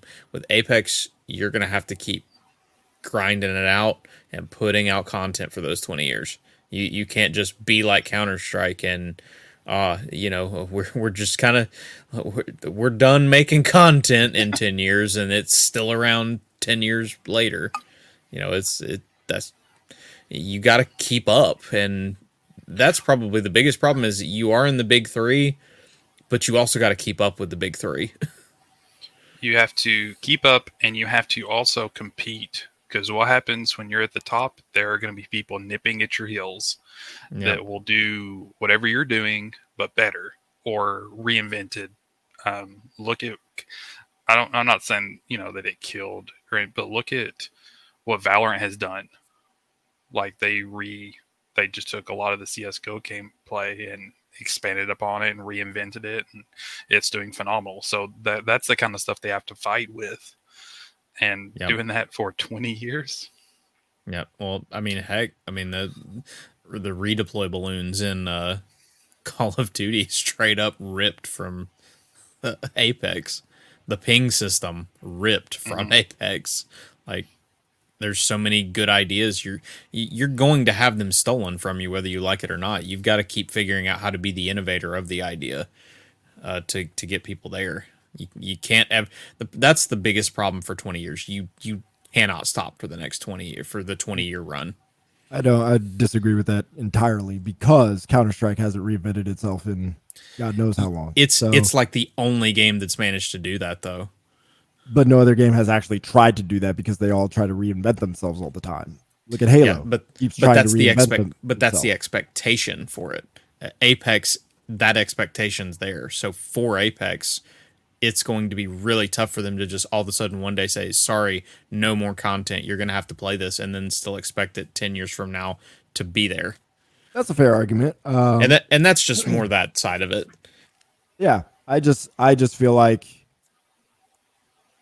well, let me read you guys this quote. And this is from the developer and see if your thoughts change. But don't remember who said this, but where we want to get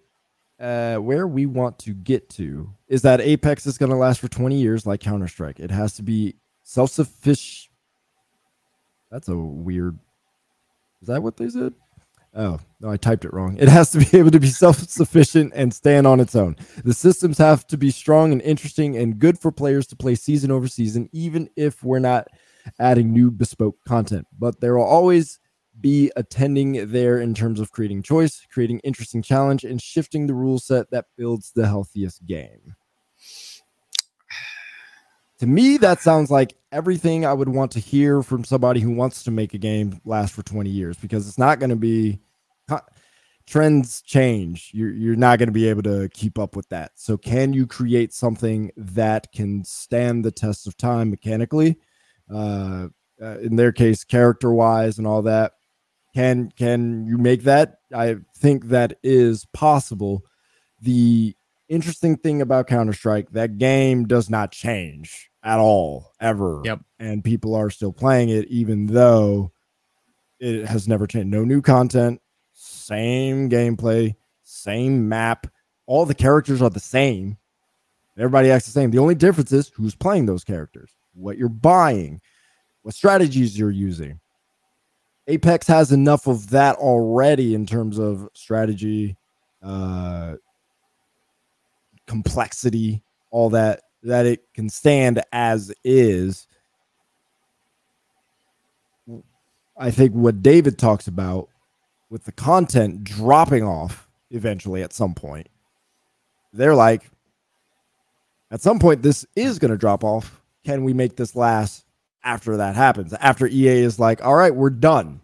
Because that was my biggest thing. I'm like, at this point right now, Apex is a money maker for EA. If you talk about you want this thing to last for 20 years, it has to make money for 20 years. But they're thinking, well, who says we're even going to be in charge of it in 20 years? So thinking that far ahead, to me, they are putting in place the bones to make this game last by actually understanding what is to be expected in 20 years, which is what you're seeing right now is not what this is going to be in 20 years because the market's going to change. What you're interested in might change, but like Counter-Strike, there is still an audience for it. It's not going to be a Fortnite audience. It's not even Valorant's audience, but it's the audience we want to keep. I think that's a fair point to make. It's not, I don't think they're trying to say it's going to be the biggest thing ever in 20 years, but are people still going to be playing it by 20 years? That's what we're looking towards. I think it's fair. I think when they stop putting content, I think they will definitely have to. All of these like limited time modes that they, doing for events and stuff, they'll just have to open the gates and let those be available all the time. Because like you said, Counter-Strike, that game mode, that is I ain't calling it a game mode, but it's a multiplayer that, you can play over and over, and it'll sense. I don't see it if they just stick with the BR. I don't see a BR lasting 20 years, just the BR. I think if they put in like their team deathmatch, they had like a domination style game mode at one point. I think if they put in those elements, it could last 20 years, even if they stop the content, because those game modes can be replayed a lot more, in my opinion, than just a BR by itself.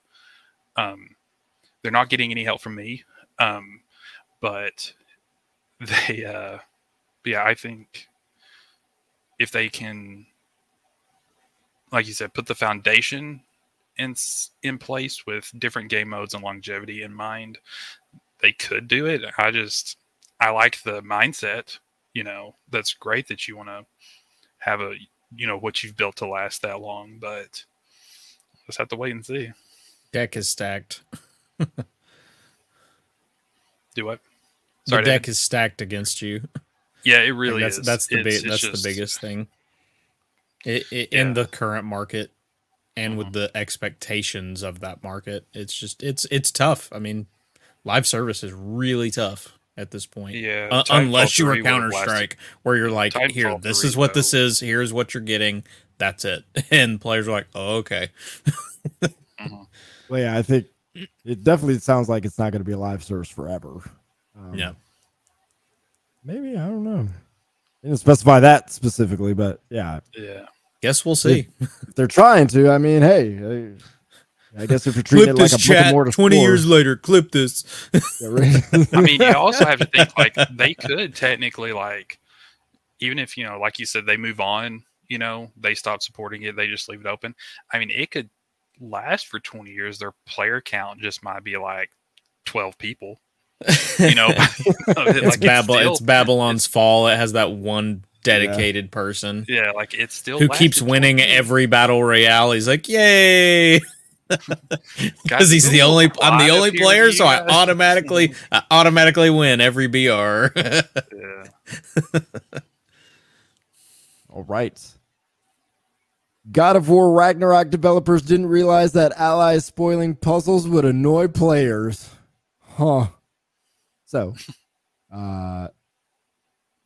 they didn't think that adding the in-game hints would be annoying. It wasn't until after release that they realized the frequency was too much. They considered it an oversight. Why do you think they missed this? Because boys were rushing to hit November. That's why.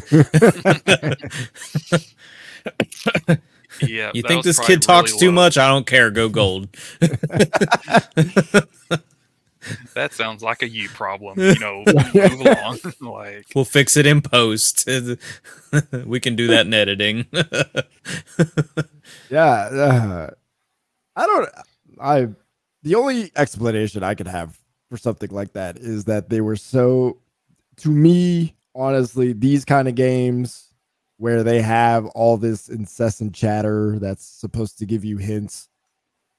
These are developers who have a design that is not meant to trust the player, and they get tunnel visioned on that design and don't realize little things like, yo, he's talking a little bit too much. It's not even really giving him a chance to figure things out on their own. It's like, you guys play video games, you guys make video games, you guys grew up playing video games. I am a little surprised you guys couldn't figure out the idea that, some people actually do like figuring stuff out on their own. That's kind of all we did in video games for a very long time. I think So some what of what happened? you said, specifically the tunnel vision, I think that's that was on the developers' part too.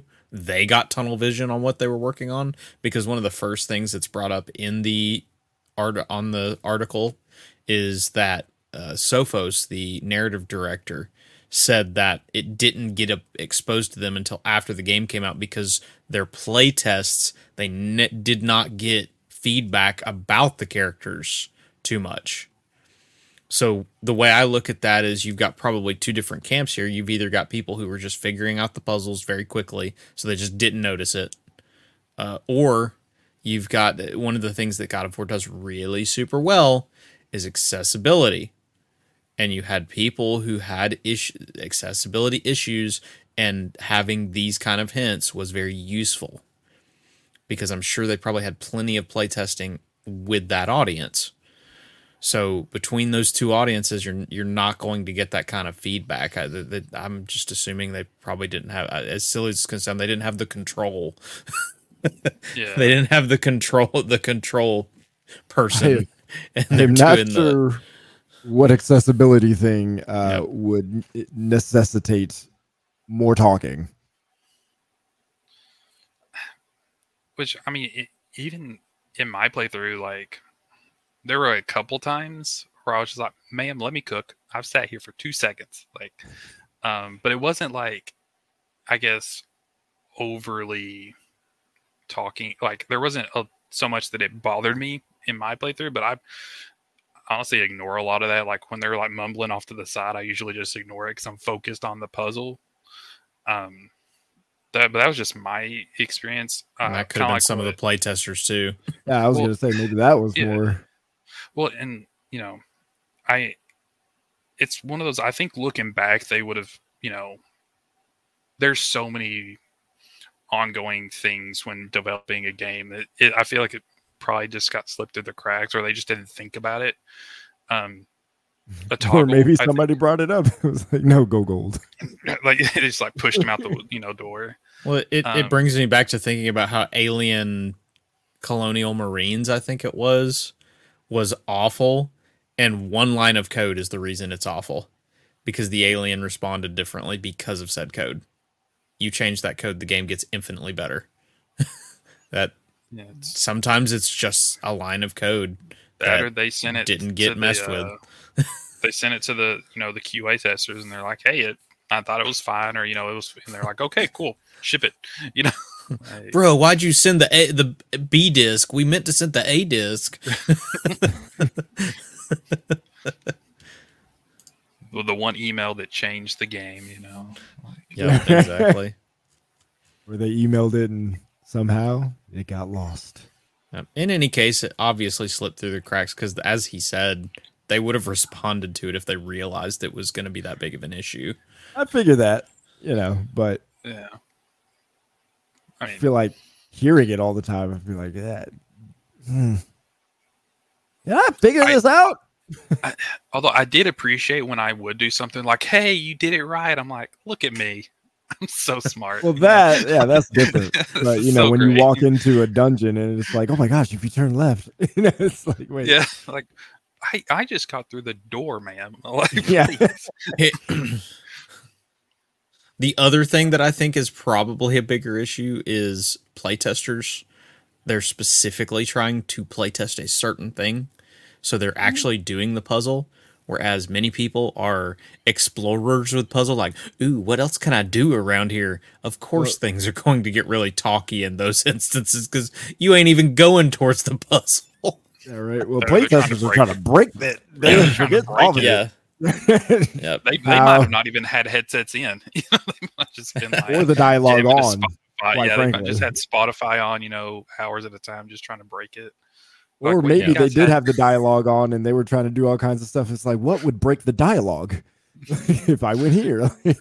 playtest. Yeah. Like, wait, you guys had dialogue? Yeah. Have anything, like so. All right, David, you got some news? Yes. We found out that Ubisoft confirmed that it Ubisoft. doesn't. Ubisoft, yes, I mess that up all the time. Ubisoft confirmed that it intends to attend the revamped E3 Expo in LA this year, as they said, if it happens. So they got to throw that caveat in there of, we know that E3 has planned this before and canceled. So they're just like, we want to make sure that you understand we'll be there if there's something there to go to. Yeah. They're the only ones who have said anything to that effect. Now, it's like you guys are the only ominous. ones a lot from what I understand is there are some plenty of companies that they're going to talk about the lineup of. We're still waiting on that. I'm assuming it's just the whole, we want to get some of our confirmations totally in stone, and you want to get your big reveal moment in for, hey, this is who's going to be at E3 this year. Not to mention, I'm assuming that'll be somewhat coinciding with people signing up or buying tickets will be part of that. That being said, though, I'm very interested I'm glad that Ubisoft is putting out that they're going to be there, because that means that they have things to show. That means that some of these games that we are waiting for, Ubisoft has a better lineup this year than I think most people realize. And that's just at least with Assassin's Creed Mirage. I would assume that's probably going to be there. And there's a good chance we're going to see whatever has come of Avatar, that game coming out, which I'm also pretty excited for. I'd also be interested to see if they somehow manage to bring Star Wars from Massive to E3, because they've said that they've at least made it sound like, some of the devs have made it sound like that this could be a big year. So maybe they're planning at least the first reveal of Star Wars, which makes sense. Ubisoft is not, we've talked about this before, not in a very good place as a company right now with all these things that have gone on. It makes sense to be like, hey, remember how much we suck? Well, guess what? We've got 1 billion games coming out that are awesome and you should buy them. That's a good way to make people forget all the things you just did, because it's a what have you done for me lately industry. And if you're promising a bunch of really cool games, then there's a good chance. Who knows? Maybe we'll not Sea of Thieves, Skull and Bones will get some sort of announcement at E3, since it's on indefinite hiatus or whatever right now. So there's coming out in March. That got delayed.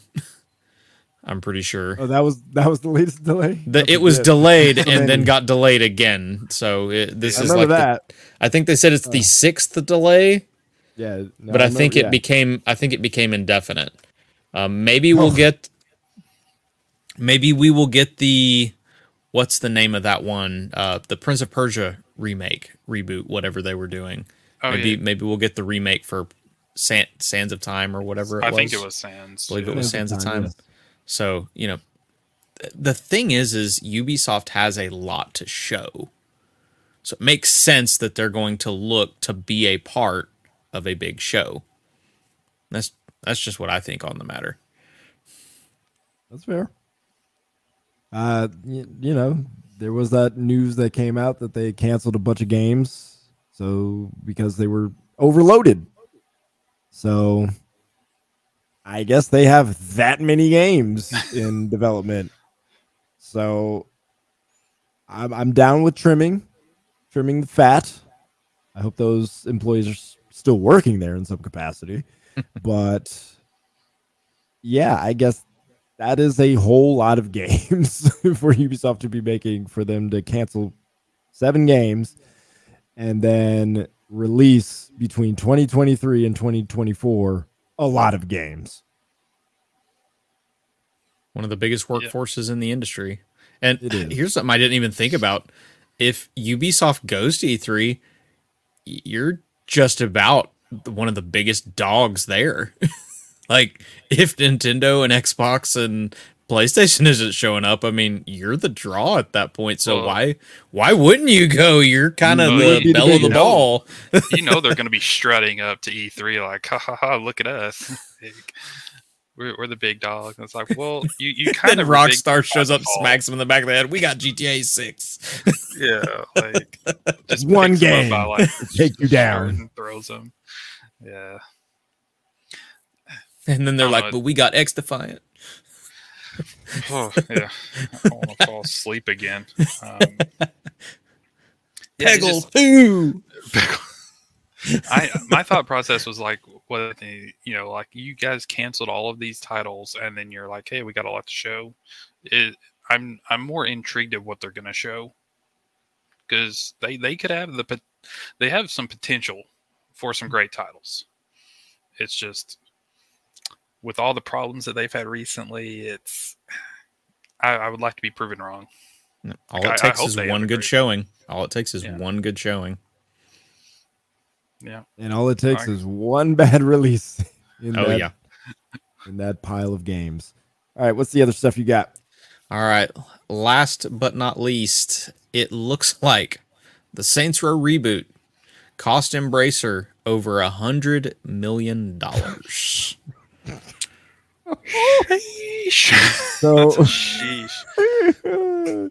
So my first take away on that is, if that's what it costs to make video games, we're all effed. Everybody's effed. Yep. Yeah. Well, something like Returnal, from what I understand, it didn't cost nearly that much. I mean, look at that game. It costs like $99.9 million, just a little bit. Like, it's fine. Not quite 1 million, 100 million. No, that's insane. So to me, that's probably a lot of sunk cost development going on. Where it got delayed a few times too, didn't it? Several times. So that might have, that obviously would have increased costs. It's that, and you can almost guarantee there's probably certain things that they changed along the way that it was like, oh, well, we're just going to have to eat that. Like you said, sunk cost. Yeah, that's the only explanation for that game to be $100 million in development. That includes advertising, and I know they did do some advertising with that. I'm sure that includes other, different things besides just straight development cost. But that for that game to come out like that, costing $100 million, it makes me wonder how much other games cost to make. Well, for reference, the Callisto Protocol, apparently over the 3-year development cycle, the cost translated to $160 million for Callisto. Like, I don't know who is writing these checks. More money, more problems. Yeah, it's just the thing of it. There's some games that it makes sense to spend the money.